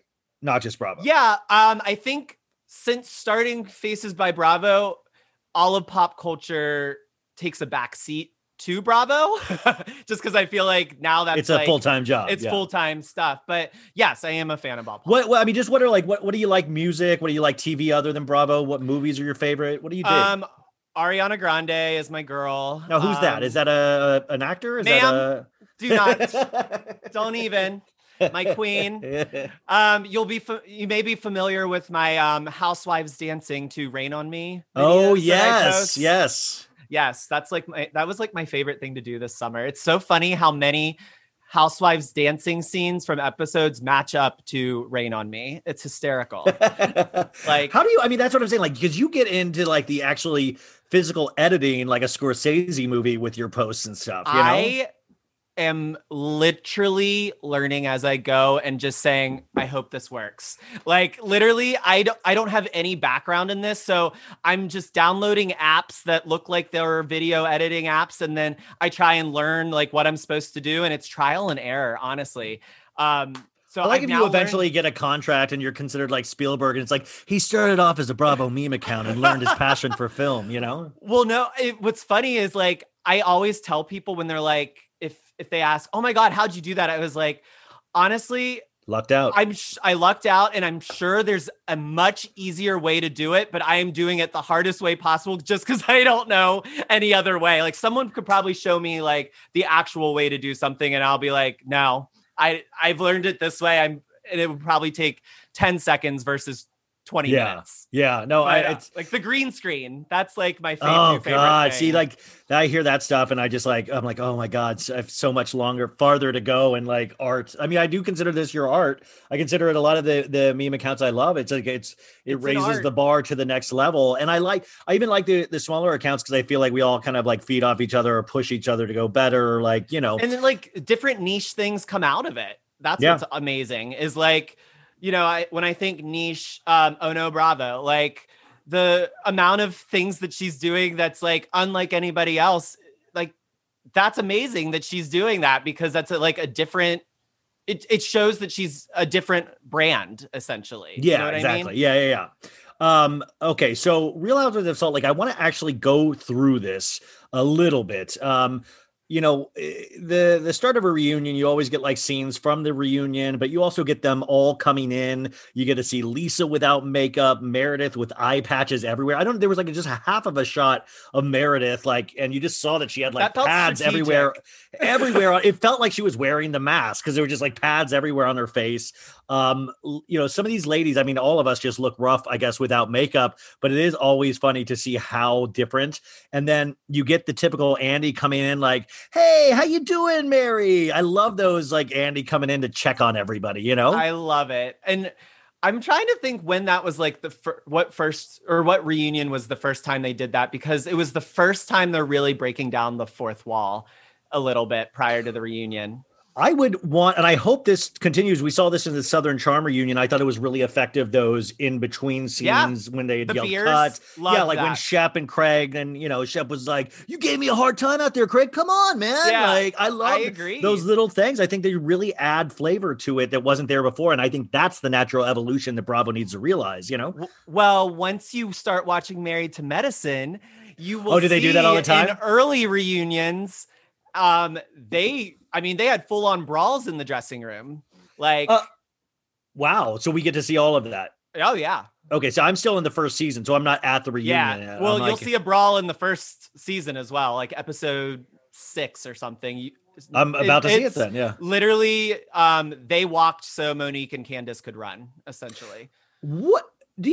How do you think Andy prepares for a reunion? Like and especially this far into his career as doing this, a lot of people's complaint about Potomac was that they said Andy was not prepared like he should have been. And I wonder what the communication is, because you guys, Andy isn't, you know, they're different production companies. So the production company, I imagine, gives him a blueprint of what they want, or I don't know how this works, but I'm fascinated by it.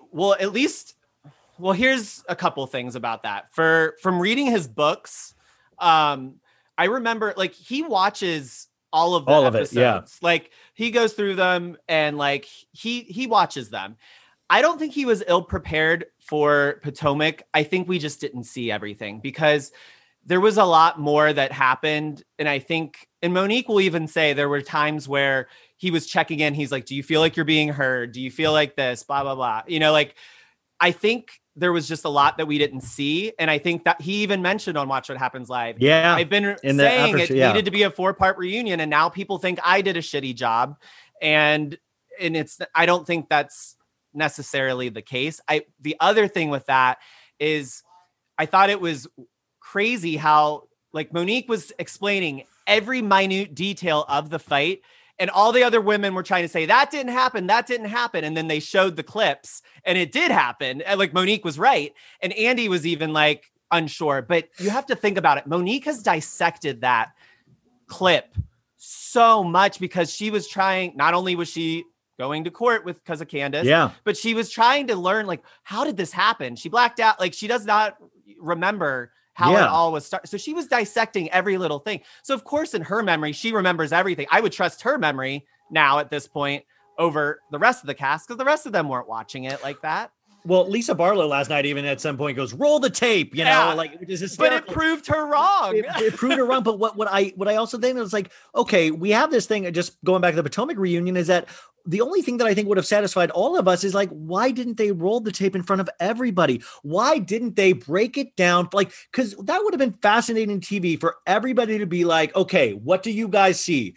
Do you see that? Like, because if not, like, we're all feeling like we're getting gaslit, because I'm like, wait a sec, but I saw the flip of the hair and I saw this, and they're saying no, but like, we have the footage. Why can't we just? So I'm like, why don't they do stuff like that? I feel like, is it too like, I feel like putting a TV out there, roll it out like a film strip projector and show us, you know? And I'm sorry, I'm not making this up. They did show Monique and Chris's Instagram live, right? Yes. On the reunion. Mm-hmm. But they don't show the most disgusting Instagram live that Candace they don't show did. Candace actually proving the point that Monique made. And so people, that's what I keep campaigning for Bravo to do a show of, like, the week in Housewives social media, because you go into these things and people are ill prepared and they don't know what they're talking about. And half of us has seen this other stuff, and it adds context to everything. And so it's frustrating when you know that information is out there. 1000%. I didn't know. I forget that people don't watch, like, all the social media stuff like we do. Exactly. Yeah. But Andy, I want to imagine him with, like, a book where he's just prepping for weeks, and he's just like, you know, come on, you got to know this, Andy. You got to know. I mean, you can tell which reunions he enjoys doing and which ones he doesn't. He did not seem to enjoy OC. Oh, hell no. He really did not. Well, you know, I stuck with OC the entire season, and I got to say, by the end, I almost felt like I was like, am I going crazy because I'm starting to enjoy it? But then I really started getting upset, though, because then there were a couple times I started agreeing with Kelly Dodd, and I don't mean in terms of, like, mask wearing and stuff like that, but I was like, oh, I got to have this season done with, because I'm just starting. My mind is just all over the place. But I didn't really like the reunion, because I actually kind of liked the season. But the people that didn't watch the season but saw the reunion goes, I like the reunion, you know? Yeah. Actually, I've been saying this, and I'm probably one out of, like, a million that thinks this, but I actually liked the season, but I didn't feel like it was a Real Housewives. It was different. Yeah, it was like, I was trying to explain it. It's like a apocalyptic, weird, like, it felt like it wasn't even on Earth at times. It was this weird. I felt like it was like a spinoff of like a Ladies of London, a Married to Medicine, a Blood, Sweat and Heels. Like, it's like a Housewives type show, but not it just did not feel like Real Housewives. Well, and it's one of those things too, is that I feel like they weirdly made it work. But what I railed against early on in the season, when I was like, I don't get the sense that any of these ladies are friends or even kind of like each other. They're just forced to be together. And, like, you can really feel that. Whereas in, like, Salt Lake, you really get the sense that some of these people really care about each other. OC, you got the feeling that, like, they have to be together for this show, period. I literally can't think of one friendship on there that is genuine and real and that are good. They all tolerate each other, kind of. It's a job. It's like their job. It's like going. It's their coworkers. Yeah, that's literally like they said, all like, it is. they were trying to pat Shannon on the back for texting Gina every day, and I was like, Shannon's on it. Shannon knows it's her job. Shannon knows that it's like you stay in touch. Like, when I had my job, like, you check in with your boss every day. You check in with the employees. Like, it's like another, like, part of, like I said, campaigning, you know? Once Shannon Bedore is no longer on the show, or once someone is not on the show, there will not be any contact between Shannon and people. Yeah, literally none. Absolutely not. I do like the thought of Shannon having to hang out with Kelly because their husbands or their guys get along, which I think is kind of funny. This is something too, and I really have changed my mind on this. I started thinking Bravo really kind of cared potentially about what we think of cast members and, like, you know, who we think should go or stay. And then I realized it's like, Bravo does not give a shit who we think should go, who should stay. Do you think that, or what do you think? So, here's the deal. So I think we are a little jaded on we see everything on the internet or on social, like fire Kelly Dodd, fire Kelly Dodd. What we don't know is that like the focus groups, the people behind the scenes when they're like looking at casting for next seasons and blah, blah, blah. There's like these, I think it's called a QR code or something where it's like kind of rates you as like whether. Oh yeah. Your Q score. Yeah. Or Q score, not QR code. That's the thing. Yeah. I was like QR code. That's what you said. No. Yeah. There's a score. And while we see on social media, that's only a small percentage of the viewership. So while we're getting like frustrated over like, why aren't they seeing us? We are loud on social media. Like no one's watched, like they literally, there was never been ever a ban on like, don't watch OC because of Kelly Dodd because they didn't fire her. That's never happened in Housewives history. And Bravo still did like nothing about it. But that makes me think that there is something more as far as like looking at, like, I think about Joe Schmo and I don't know, Missouri that's watching the show not as deeply as we are. It's just like, oh, there's rich people that are on camera and I want to see the lifestyle. Yeah, hey, and they may like see, exactly. They don't see it as deep as we do. And they like her, maybe, you know? Well, that's right. I mean, my thing is like Kelly Dodd is a great housewife if you look at it from a, a macro sense. Unfortunately, if you look at it in a micro sense, my big thing with Kelly Dodd is that like, I wouldn't even mind her on another season, but I want her off social media entirely. Like, I don't want her because that's the thing that kind of fuels a lot of our anger. And it's like, well, you can just not watch it, but it seems like it's ever present. Like that shit like spreads like wildfire. And also then it kind of poisons her as a character where it's like, like, I don't mind how she's annoying as a character. I think it works as a housewife bit and she's really funny because she's kind of doofy and it works. But then when you add that social media aspect into it, it kind of destroys everything and it brings it out into this real world atmosphere, which sometimes I don't think the housewives live in, you know? Right. Absolutely. I think, I mean, I don't think that it's that Bravo doesn't care about our opinions. I just think that, and I didn't mean it that callous. I just meant like, do they really like, are they like, well, there's a lot of people that like this tweet saying Kelly Dodd should go. Well, I mean, I thought it was amazing that Andy did bring that up at the reunion, say, I've never seen any, I get all these DMs or we get all of this feedback on social media, like they're not watching the show because of you or like fire Kelly Dodd. Like he said, have you considered like, what the effect this is having on, and what's phenomenal is like, he kind of, I don't think he directly said this, but he was like, do you not feel bad? Because like, this is impacting your coworkers too. Like people aren't watching a show because of you, which means ratings are down, like all of this because of you. And I think he kind of implied that on the, at the reunion. And I think that's why she was getting so like, you're going to make me upset or yes, I feel bad. What do you want me to do, Andy? Why are you calling me out? And I feel like that's the thing with Kelly too, though, is that she uses that then. It's like she has a very big mouth. And then when you start calling her on it, she immediately retreats and it's like, this is unfair. People think you're not American. Like it's like, it's weird. And she kind of hits, she hits like a bully that's not light on their feet, where they're swinging wildly and they're just trying to hit. She is a bull in a china closet. Yeah, so she's just making the biggest mess because she has no tact or there's no grace with Kelly Dodd, Or my favorite was that's horrific Watch What Happens Live performance where she was literally getting coached through her responses. How to apologize, And then literally on social media, either right after or the day after, back to doing the same old. It's like, girl, like, well, here's the deal. Like, I mean, like everybody's like, well, the thing is, there are consequences. If I'm bad at my job or if my boss says, hey, you cannot say this to a client anymore. You just can't, sorry, it affects their, you don't have to work here too if you don't want. Right. But if I want to keep my job, I know that I cannot bring up such and such around a client.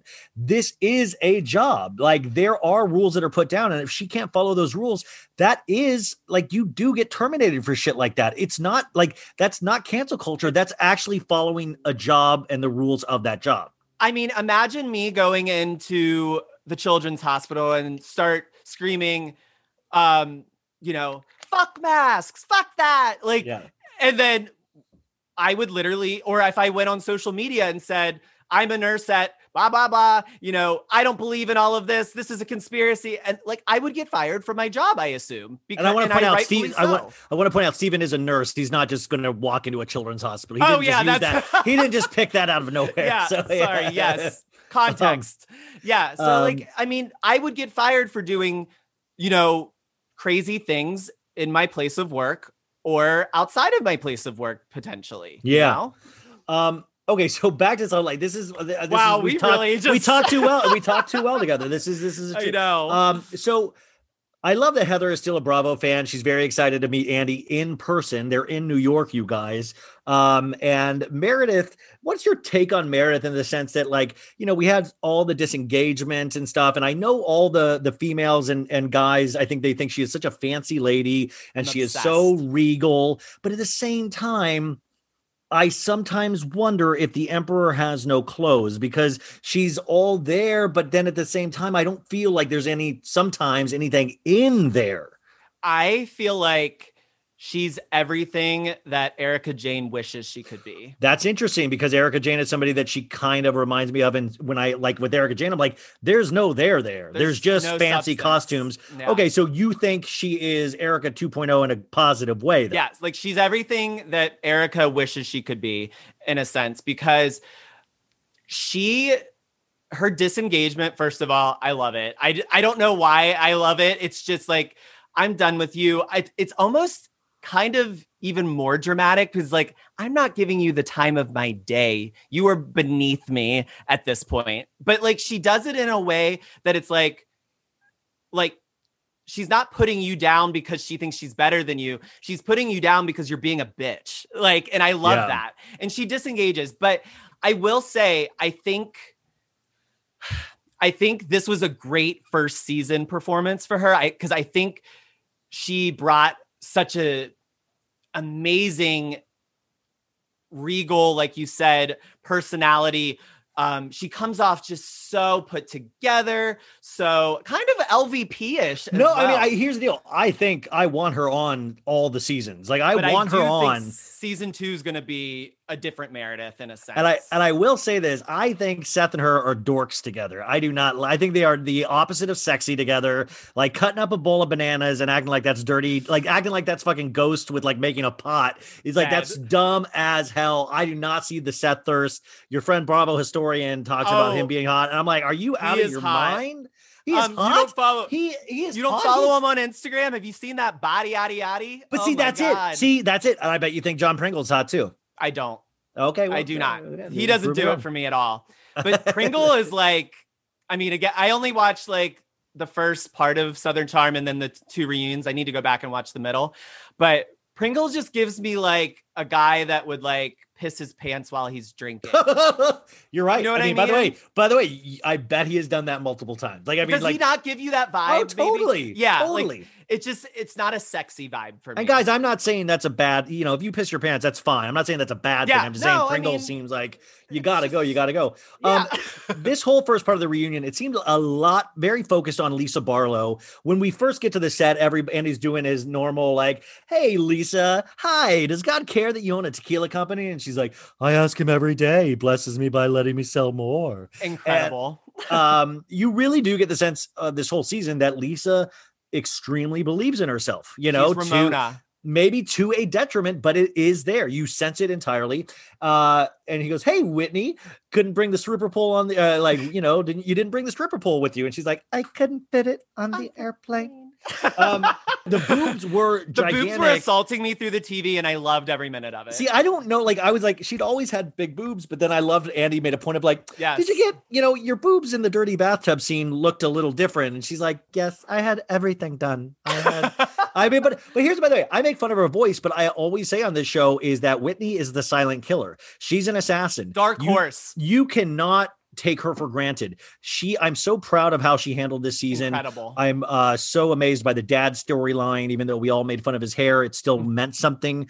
I like all the thumbs up, and not a bad way, for Whitney, because I just love those people that really speak the truth, that seem like they're trying to be good people, and they can actually admit when other people have hurt them, Before the season aired and we had just seen the trailer, I remember telling Heather Gay at the OC premiere party, I was like, so watch the trailer. The only person I can't figure out is Whitney.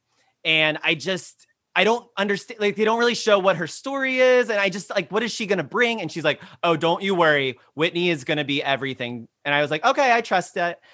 And she came out as literally the dark horse. Like, she came in. Wait. Heather Gay was at the OC reunion party? Or the OC premiere party. Yeah. Wow. So I love these ways they all like interact with each other. And that's another part of the campaign. I wonder if like cast members will be like, okay, they're coming up on the season. I better get close with them, you know, and then hoping they pick the right person to get close to. I want to say that they had met because Bronwyn was in Salt Lake City at some point with Carrie Brittingham. And they were there for a weekend or something. Oh, Carrie. Yeah. She's not having a great season. Yeah, not ideal. But anyway, sorry. But no, I find that fascinating. Me.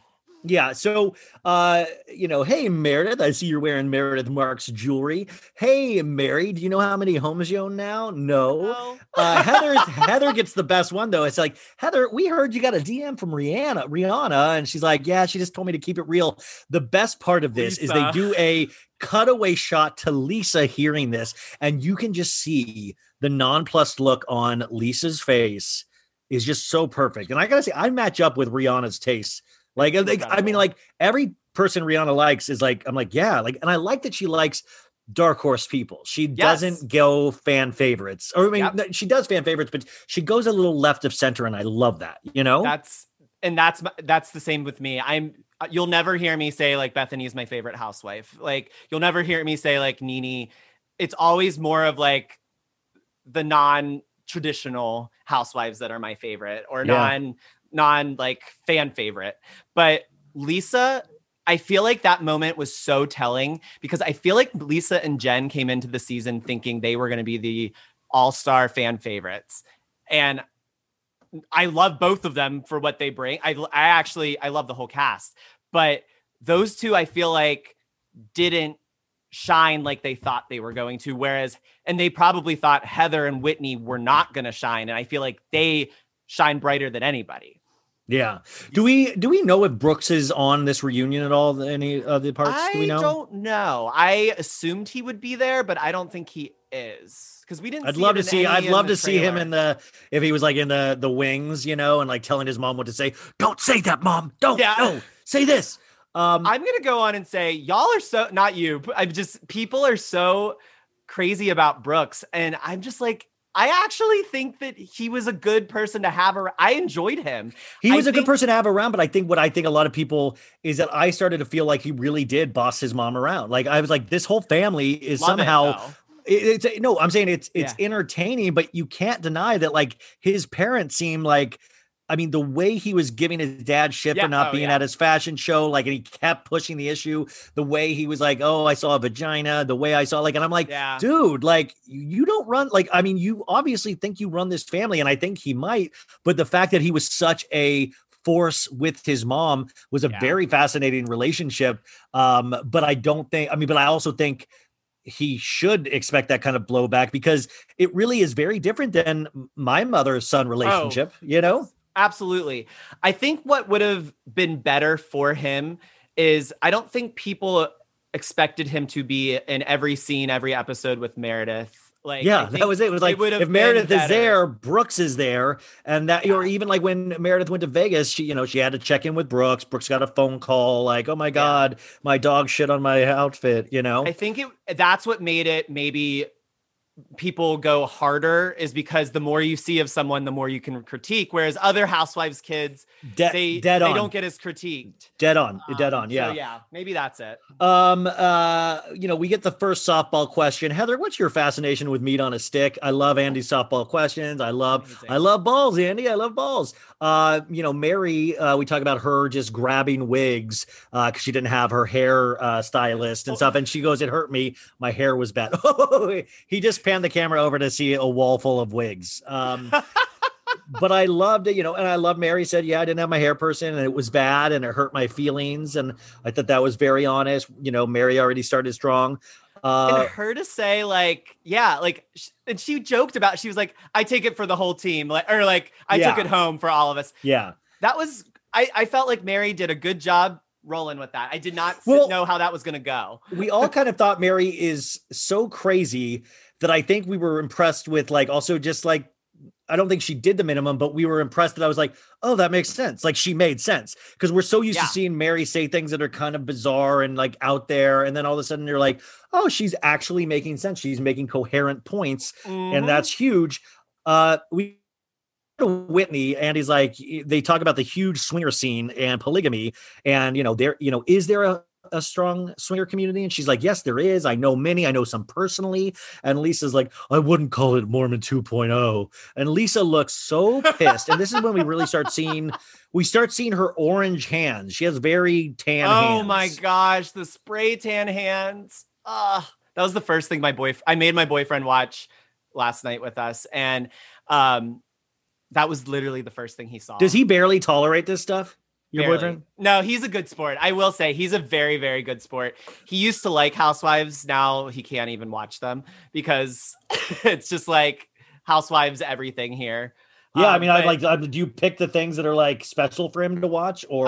Yes, I know he'll like Salt Lake. He likes Dallas. He likes Atlanta. Those are his, and then he used to like New York. Now he doesn't like New York, but yeah. So I know which ones he'll watch with me. But literally, the first thing he saw was the hands, and those things were dark orange.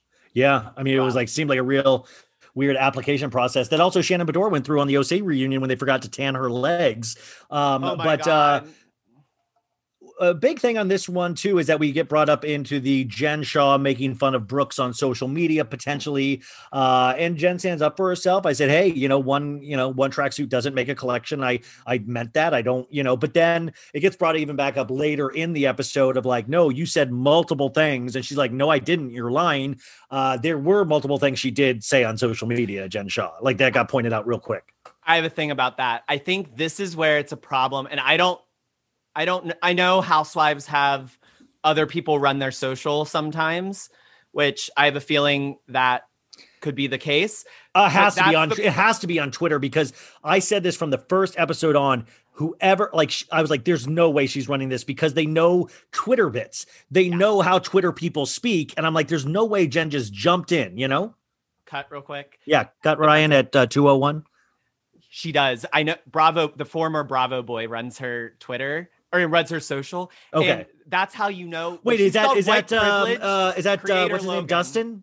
No, Creator Logan. Oh, yeah. Okay, yes. But that's why it's spelled like privileged. Yeah. And I was like, girl, you need to like start monitoring that shit, because this is going to bite you in the ass, and it makes you look like you're like you can't. Well, it's just also, yeah. I mean, it's just like, well, then it makes you also think like, well, do any of the housewives run their own account? Like when I deal with like some, I'm like, am I actually talking to you, or am I talking to right now? I feel like you can tell in moments. There's Heather. I know I'm talking to when I'm talking to Heather. You know exactly. I know when I'm talking to Dorit or Rinna, but like there's other ones where I'm like, I don't think I'm talking to the exact. Yeah, exactly. Okay, so Ryan, 202, come back. I never posted anything about Brooks. And Andy's like, we're going to get into the vagina. Don't worry. Heather's like, we're going to get into the vagina. Jen, why did you throw a party for your friend and make it all about yourself? I thought this was interesting because we also get a storyline that we weren't privy to, where it was also Lisa Barlow's birthday the day after Meredith. So we get this footage of Lisa celebrating her birthday at the same party. Why do you think we didn't get that storyline? So we got like a baby version of that storyline. I remember in the first episode, Lisa going around and saying, it's my birthday, because the editors were so shady and did, Lisa was talking about how like, it's not a big deal. I don't like birthdays aren't my thing, blah, blah, blah. And then like, I'm not going to make it a big deal, whatever. And then they cut and do that shady thing where they literally put clip after clip after clip of her saying, it's my birthday, it's my birthday, it's my birthday. Which Can I touch it? Can I touch it? Yeah. But it was amazing. It was like exactly like something Ramona would do, I feel like. Yeah. But they unpacked it a lot more. Like Meredith was definitely very triggered by like taking over Lisa's birthday on that day. But I'm shocked that they didn't bring it up more in that first episode. Yeah. I don't But also know. when Lisa was talking about this, she's like, I walked in, I looked beautiful, I had a beautiful Cavalli jacket. Incredible. And Heather, this is when Heather and her kind of start getting into it. And, you know, they start arguing about, once again, about how well they know each other. And this is when they're fighting, and Mary says, well, from what I saw, you know, you were defensive already, Lisa. And she's like, Lisa's like, roll footage, which is just wild. And Heather says, that's not a thing to roll footage, Lisa. And and Lisa goes, you're a fucking liar, stop. And I'm like, damn, Lisa. And then we cut to commercial, we come back and we pick right back up, and she's like, Lisa's like, she's a pathological liar. Stop talking. Andy says, you called her a good time girl. And she's like, I said she was a good time. My friends used to say she put boobs against the glass in college. And Heather's like, yeah, I'm a lot more fun than this mess over here, to Lisa. And Andy goes, okay, we're moving on, which I would love to see the cut footage from that. And Lisa says, no, we're not moving on. And Heather goes, oh, it's her show now. And now they're arguing over like who knows each other and how they know each other. It is wild. And Andy's face was like, oh, okay. And I loved it. What's even better about, like, this is exactly why Salt Lake City is so good. That is such a dumb fight, but it's so innocent that like you get captivated. It's not like too dark. You know what I mean? Like, oh yeah. It's like sometimes like the Housewives fights can get so dirty and dark. I love that we're fighting over how long we've known each other, and it's getting that heated. Well, in the first part of a 3-part reunion, 15 minutes in, and I tweeted this last night. I was like, you want a reunion to be great, but you don't want a reunion to be, I'll never talk to you again after this show. Great, you know? Totally. And so I think the audience is kind of on their edge of their seats too, of like, you're just hoping like, okay, how do these relationships pan out after this? Are we going to be able to still do scenes together? And that's the kind of shit, as I get more into this, I really think about. We go to Whitney about the stripper pole. Were you upset about Lisa's comments about your stripper pole? And she's like, I don't think Lisa's jealous of me. I think she thinks she's better than me. And that's dead on. That's like hit it on the head. 1,000%. Lisa walks around thinking she's better than Heather and Whitney, period. It's so true. And this is what I need Lisa to do. And this might be jumping ahead to when they get into her segment, please. But Lisa Barlow is snobby. She's beautiful. She's successful. She looks down on other people. But that's what gives her star power. Lean in, bitch. Lean in. And by the way, she does. She literally says in this scene that I think you're talking about, she's like, people read books on how to like themselves. I already do. I think I'm amazing. If you don't like me, you are missing out on an opportunity to be friends with a great person. And you know what? I 100% think she believes it. 150%. But I will say that is an Achilles heel, though, because Heather does make the point immediately of like, okay, but we're telling you as a group of women that you are not treating us good. If you eventually do not learn, eventually that will be your downfall, not in life, maybe in life, but as a housewife. Like that's totally, you can love yourself, but also realize, okay, there is a group of people now saying, so I do have to not eat crow, but check it a little bit of like, look inward, say, this is how this is coming off. Her not accepting anything is a wild hill to die on. She literally, I'm sorry, she is Ramona, and like a young Ramona, and she's a business maven, Yeah. She literally, she's one of those people that like, she literally thinks that because Heather said she feels she's dismissed by Lisa, she thinks that America is basing all of their judgment on that one comment, when it's literally, no, I'm judging it based off of what I'm seeing on my television. Yes, Heather saying that, I agree with her, but Heather's not making me form that opinion of her. Yeah. And Lisa truly thinks that the only reason people think poorly of her in some way or feel a certain way about her is because of Heather. And that's just not the case. But that's her star power, though. Like, it didn't make me not love her, but it made me love her. When you lean into behavior, that's what makes a real housewife. Exactly. And the not being aware, being oblivious. Those all are great housewife traits. Yeah. Maybe not good life traits, but I find that's the other thing too, is that I have this theory that also Lisa and Meredith thought they plus Jen Shaw were going to be the stars of this show. And then I think, and I would love to really know this, is that once they saw it air and started seeing fan reaction to Heather and Whitney, I don't think they counted on that. I think you can really see in this reunion how frustrating it is for Lisa. In fact, she snaps at Heather one time and says, I have to have all these fucking people in my DM saying I'm a bad mom because of what you said on Watch What Happens Live. And she didn't say anything bad. She just said how she was feeling about that. And people got all up. And Lisa, I don't think, is used to having anybody say anything that she does is wrong. Exactly. That's what I mean. Like, especially with going back to the Rihanna thing, like Lisa, how mad she was. She was so angry because I swear, I do think Jen and her thought they were going to be the breakout stars. And it really, I don't know that happened. That didn't. No, and that's why I think you can even see in the season where like people are putting up with Jen Shaw's bullshit, but even Mary makes a point in the reunion, they weren't doing that with her. They weren't, the cast wasn't putting up, but they were putting up with Jen Shaw because she was the loudest. She was the most fabulous, supposedly, so you come in with that kind of strong personality. These people have never been on a show before. They think the loudest is going to win. You see Mary, she's like speaking mumbo jumbo. You're like, okay, I don't even know about this one. But Jen, I think they all thought so. They all played the Jen Shaw game. And it didn't pan out for them, And I literally, so the previous production company that initially did Salt Lake. Yeah, you guys, there were two production companies. We've talked about that before, but one got let go and one got hired. Yeah. So they're the ones that demoted Mary. And that's why we didn't see her for the second half of the season. And did they not realize she would be so popular, I wonder? So the new production company came in and they were like, bump right up to Housewife. And that did us such a disservice for Mary because people were so confused. Like, why is she trapped in her closet? Because they put her on an island. They put her on this weird island.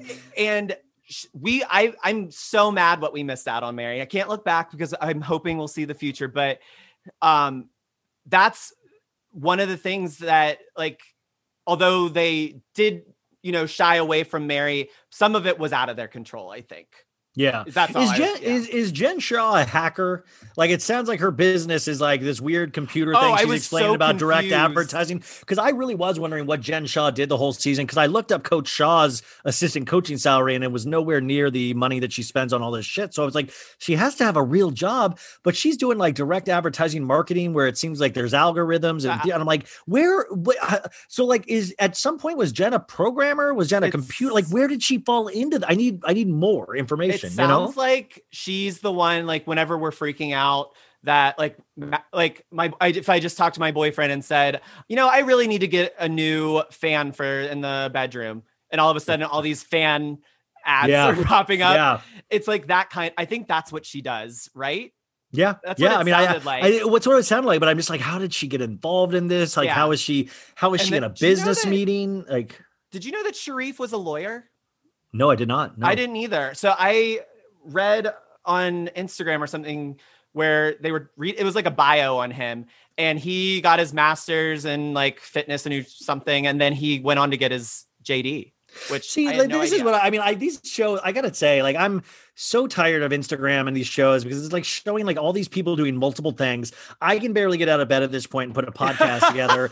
It is like, how are people doing different degrees? People doing like, I mean, it is so frustrating that I'm like, I'm not high functioning. I guess this is crazy. I don't know. I could not go back and go to school right now. I feel like I've reached that point where school is never on my horizon. It's like, well, I guess just lean in. The rest. Yeah. I was talking to my parents on the podcast yesterday, and they said something of like, my dad was like, you know what? You've always been a great writer. You really need to write more. And I was like, Dad, at this point, I mean, I think it was just one of those funny things where it was like, I was just like, you know what? Like, do I go back to school? What do I like to write? I mean, it was just funny, these things where you're like, if you had 4 lifetimes, you're like, okay, I could see maybe I'd be an assistant football coach, but you have 1 lifetime. So you're like, how do I got to use this one effectively. And it seems hard, Yeah, absolutely. Mary,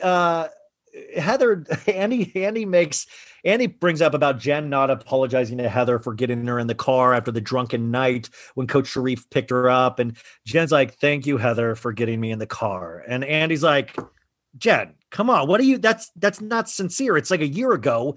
And the apology is just coming now. And Heather says, I will get you in the car, even if you don't care. I want to be the type of friend that I will always get you in the car. And that really sums up some of what I call like Heather Gay wisdom or gospel, is that she really, I think that's why she strikes a chord with all of us. Yes. She's a real person that has real compassion for other people. I want her to channel a lot of that compassion she has for other people for herself. Into herself. Though. Yeah. Yeah. And I get so nervous. Like, I hope she remains the same pure soul for the second season, because I sometimes get worried when all of us blow so much smoke up their asses. Yep. And Leah McSweeney is another example. I'm really excited to see how her second season goes, but we've seen where it goes poorly for some of these people because they start believing their own press. And I would be really heartbroken if we see Heather, not turn evil, but like just turn, just a different person. It's the second season curse. I always say, like, your first season is not hard. It's your second season, because not only do you have to remain interesting, but you don't want to fall into the curse of, if you had a really good first season, that ego. And a perfect example is Deandra Simmons.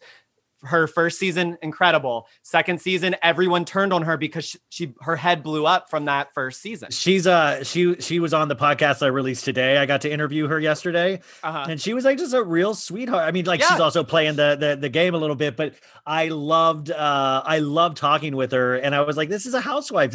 She was fully glammed up. She was like very nice. She kept saying my name. She was appreciative. It was just like, it was very. Totally. But you're right. Like, and I love that she's kind of herself now, though. Exactly. Like, yeah. Season 5, she's back to like a. Her and Tiffany are killing it. Yeah.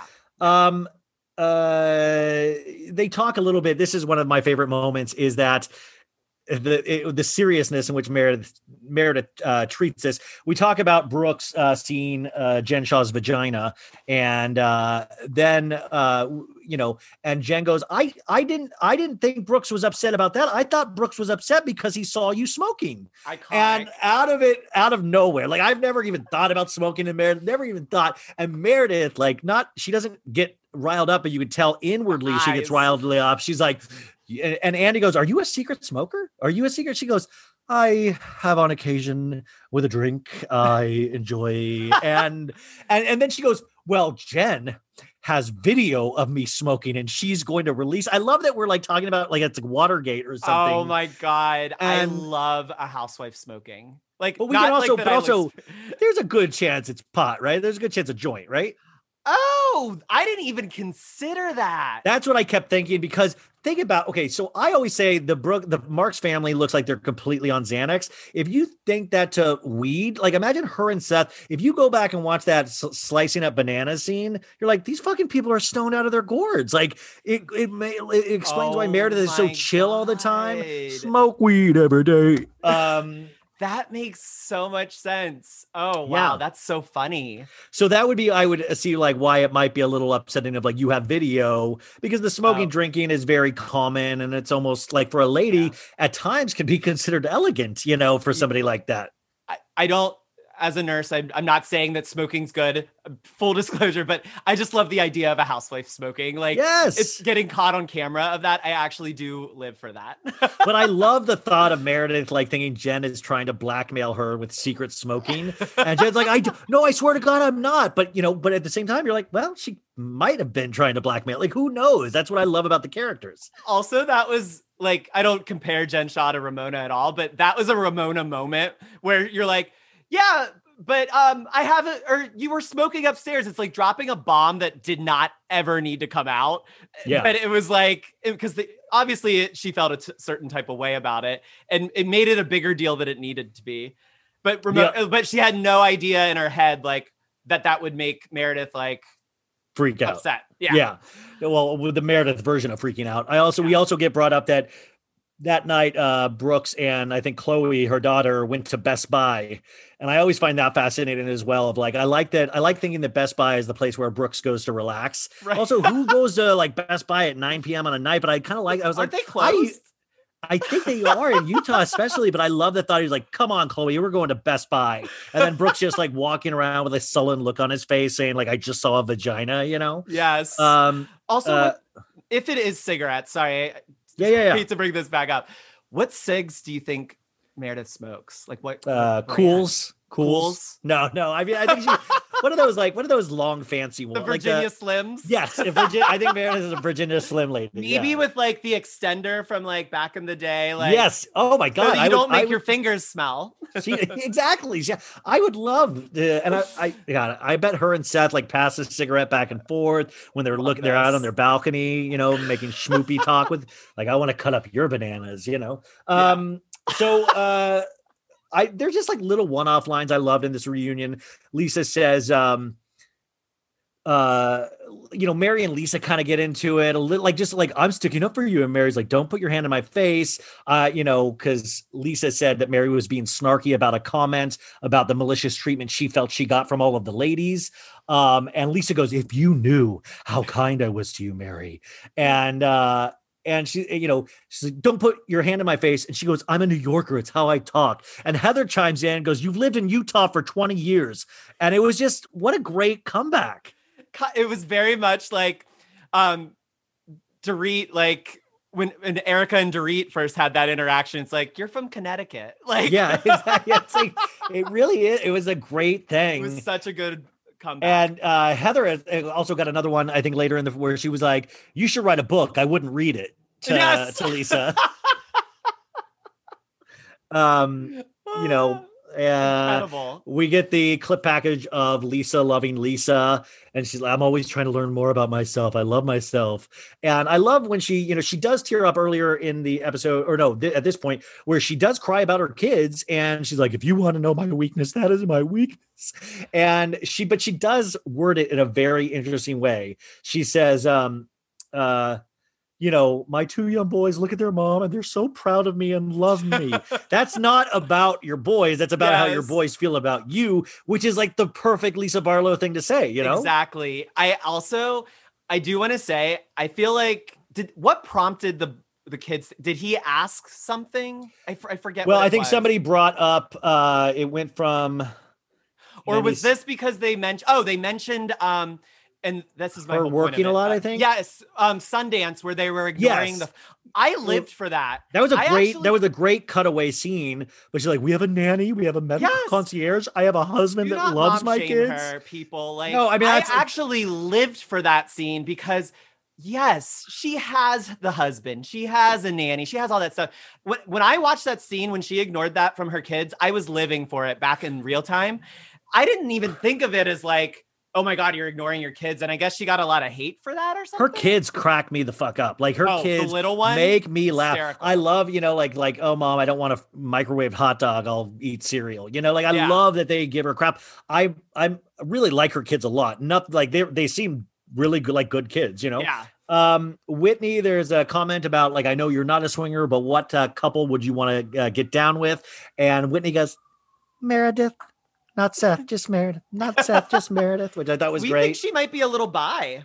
Oh, definitely. I mean, not in a, but it just says she has expressed that, since the Mormon religion, like she'd like to try everything. Yeah. She was like, there's so much of life to experience. I think she is one of those people that really wants to experience everything that life has for it. And I would imagine that's going down on a woman, Good for her. So let's see, in this kind of like, as we start nearing the end, they kind of get into this Heather and Whitney and Lisa against Heather and Whitney.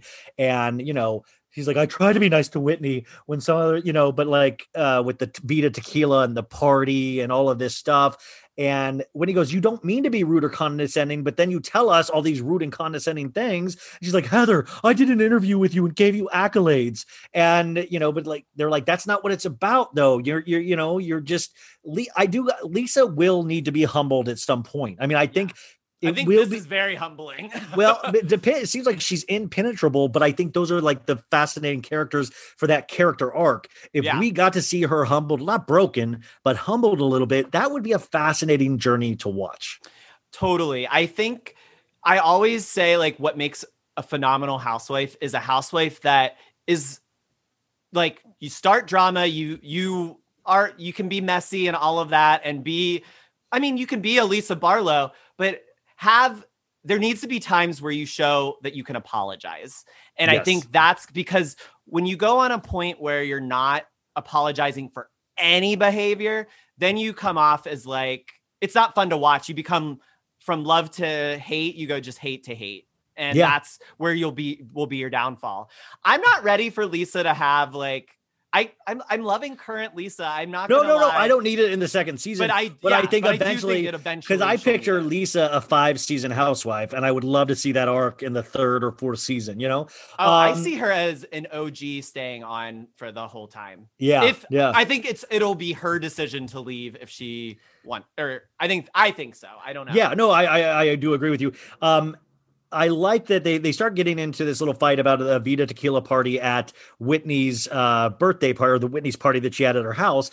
And this is great because this is like a classic housewife trope where Whitney tries to bust out screenshots of a text message conversation. Amazing. And Andy, like a I don't even know what to describe. Like, just like all of us, he jumps up immediately to get those screenshots. He cannot get to those faster. And he's like, babe, this is a bad Xerox, babe. Like, because she did not print it, which I thought was so cute that Whitney was not able to print the receipts properly, you know? I also haven't heard the word Xerox in ages. I know, poor Andy. This doesn't work with my LASIK, babe. Come on. Heather does point out with Lisa, though, it's not my fault how America perceives you. Lisa, it's how you conduct yourself. It's not a Whitney and Heather problem. It's a Lisa problem. And Mary like, well, yeah, maybe, but you guys care. And Heather says, of course I care. You know, I'm traumatized about how you treated me. And Lisa says, you traumatized me. And which is classic housewife. But I love that Mary's in there trying to like kind of broker some weird thing. She was First Lady Mary came out and I was like, what in the hell? She's been hiding in her closet so long. None of us saw that part of Mary, I think, this season. Mary always came off very aloof, or like whenever she was getting in a fight, like I think back to the Met Gala dinner, like she could, if someone would say something to her, she'd attack back without even thinking, not listening. Whereas here, she was so clear. She was paying attention, being objective, not caring about whatever friendship she may have or may not have. And it was amazing to watch. Yeah. I think she just like shined. Yeah, I really do. And I would love her to be used in that. You can start to see how she actually would succeed in the second season, how there are okay, I see where this would work. And I think Jen Shaw has been humbled enough where she would play ball with scenes with Mary next season, you know? Yes. Whereas Lisa Barlow said in this reunion, I don't want to be friends with them anymore. No, I don't want to be friends. Yeah. I mean, that's the thing with Lisa. She cannot possibly, I mean, she does believe this, but any other human can like look at her and say, girl, what you did all season is why I have an opinion about you. It is not Heather or Whitney influencing that on me. It's literally what I saw on camera. And I agreed with what they say, like finding you dismissive or thinking that I'm better, but it was you that was showing us that. And I think it is a little crazy that there are certain housewives that can like watch themselves back and still not learn that. And I feel like she might be one of those, or she may watch these reunions and we'll see maybe a humbling of Lisa Barlow. I don't know. Yeah. And so it was very startling to all of a sudden get a, voiceover from Andy. Next week, the reunion continues because it went so fast. And that's how you knew it was so good. And next week, you guys, we get the you smell like hospital conversation. We get Lisa and Meredith getting into it. We have Mary having her fear of convenience stores. Really, and I thought this is so well done. I think I started thinking about small complaints, and my one was just like, sometimes when they go on the right side, they used to be able to have a one shot of two characters in it. And now with social distancing, you sometimes get one character at a time instead of two in one shot. And I know that's such a little, it's a little thing. And they especially favor the left side, and the right side sometimes gets neglected, I feel. And that's just so inside baseball. But Faces by Bravo, Steven, you did it again. I could have this go on for 2 more hours, but I realize we all have lives to lead. But I love that I'm going to make you keep coming back on. So I will come back anytime you text me. Okay, man. Anytime. Well, I'm just going to now text you at just random times and see how game you are. 2 a.m. Hey, wake up, Steven. Wake up. Hold on. I'm on night shift. Let me clock out. But guys, Faces by Bravo. Also, one of the coolest things I've ever bought are face masks with high quality printing of historic housewife moments. Every time I wear them, I shit you not, I get a flood of DMs asking where I got them from, how do I get them? And I always, but like Faces by Bravo, go check it out, the online store, because it is, I've seen, I really personally think they are the best housewife masks. They are the ones that are most effective for me. I am so livid because I lost my Leah, Sonia, Tinsley Pool one, and it was my favorite. And I was like, I feel ashamed to have to keep buying the same one, but I bought, but I have 2 others. I have I made it nice, and I have the Ramona eyes. Yes. And I love them dearly. I wear them still every day. But you guys, I've got to say, they are the coolest. You'll know when you see them. I'll probably post one when this interview goes up, but I strongly suggest getting these masks because I just think they're cool as fuck. So, Steven, fun. Thank you. I'm going to get you that Leah. Oh, Leah no. I wasn't trying to fish for that. No, but I want you to have that one because but don't you wonder, like, where, like, I'm like, oh, great. Now masks are another thing I've just lost I lose so many things, and I'm like, great. Totally. Now masks are, and like the poor, like, who's the person that found that mask? And if they didn't watch Bravo, they're like, yes, what pervert has this, you know? Absolutely. I'm getting you that one. Okay. Well, I love it. And I have a blanket coming, everybody. Oh my God, you guys, I saw a picture of this blanket. I don't know. I don't think we can describe it yet until it comes out. Right. It's it's basically at the end of every intro of Housewives, they are all holding, in the pyramid, or now they're all like straight across the screen holding their like orange or whatever. It's every one of those in chronological order of it. Really, I saw a picture last night, and it really is. I'm like, God damn it, I'm gonna have to get that too. I'm just accepting it at some point. Nobody's gonna come into my bedroom except for me. Steven, you've done it again. Go support Steven. Faces by Bravo. I don't need to say that. You all know who he is, and we will talk to you again probably in a couple months. Sounds good. Thanks for having me. I need everybody to report to the dance floor right now. The world is very different now. You know why? It's Gucci time. Gucci trap boys, copy break Gucci. Timepiece, got the Swiss blade. Swiss cheese, out of hater if he act foolish. Swiss beat, Gucci might count the trap music. I think I need an SP. These rappers disrespect me. They try to run my test me. They gon' have to arrest me. Without a doubt, I bang them out. The kid is all she think about. She cheated with a flair, but it then spill a drink about. Time it is, Gucci time, 15 past the diamond, bitch. Got them hood, rich, wealthy, and all that doubt. All the 44 bottles, I have no idea. Gucci, cut the lights on, cut these fucking lights on. All this ice on, don't need to cut the lights on. Cut the lights on, cut these fucking lights on. All this fucking ice, they don't need to cut the lights on. Cut the lights on, cut these fucking lights on. All this ice on, don't need to cut the lights on. Cut the lights on, cut these fucking lights on. All this fucking lights, they don't need to cut the lights on.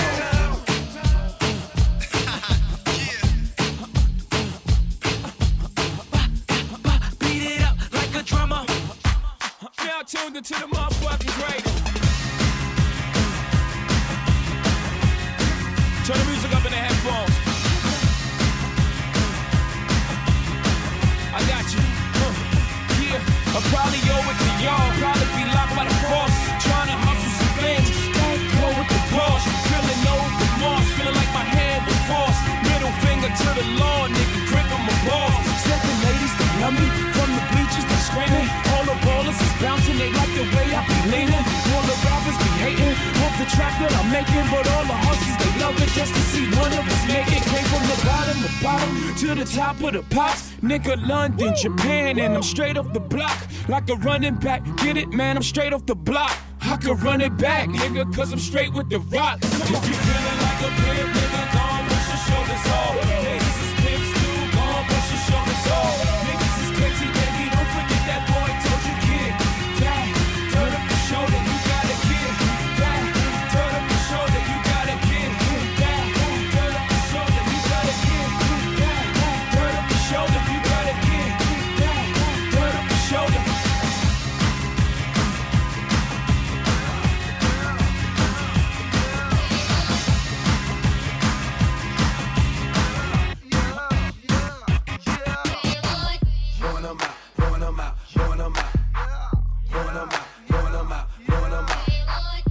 them out, throwing them out, throwing them out.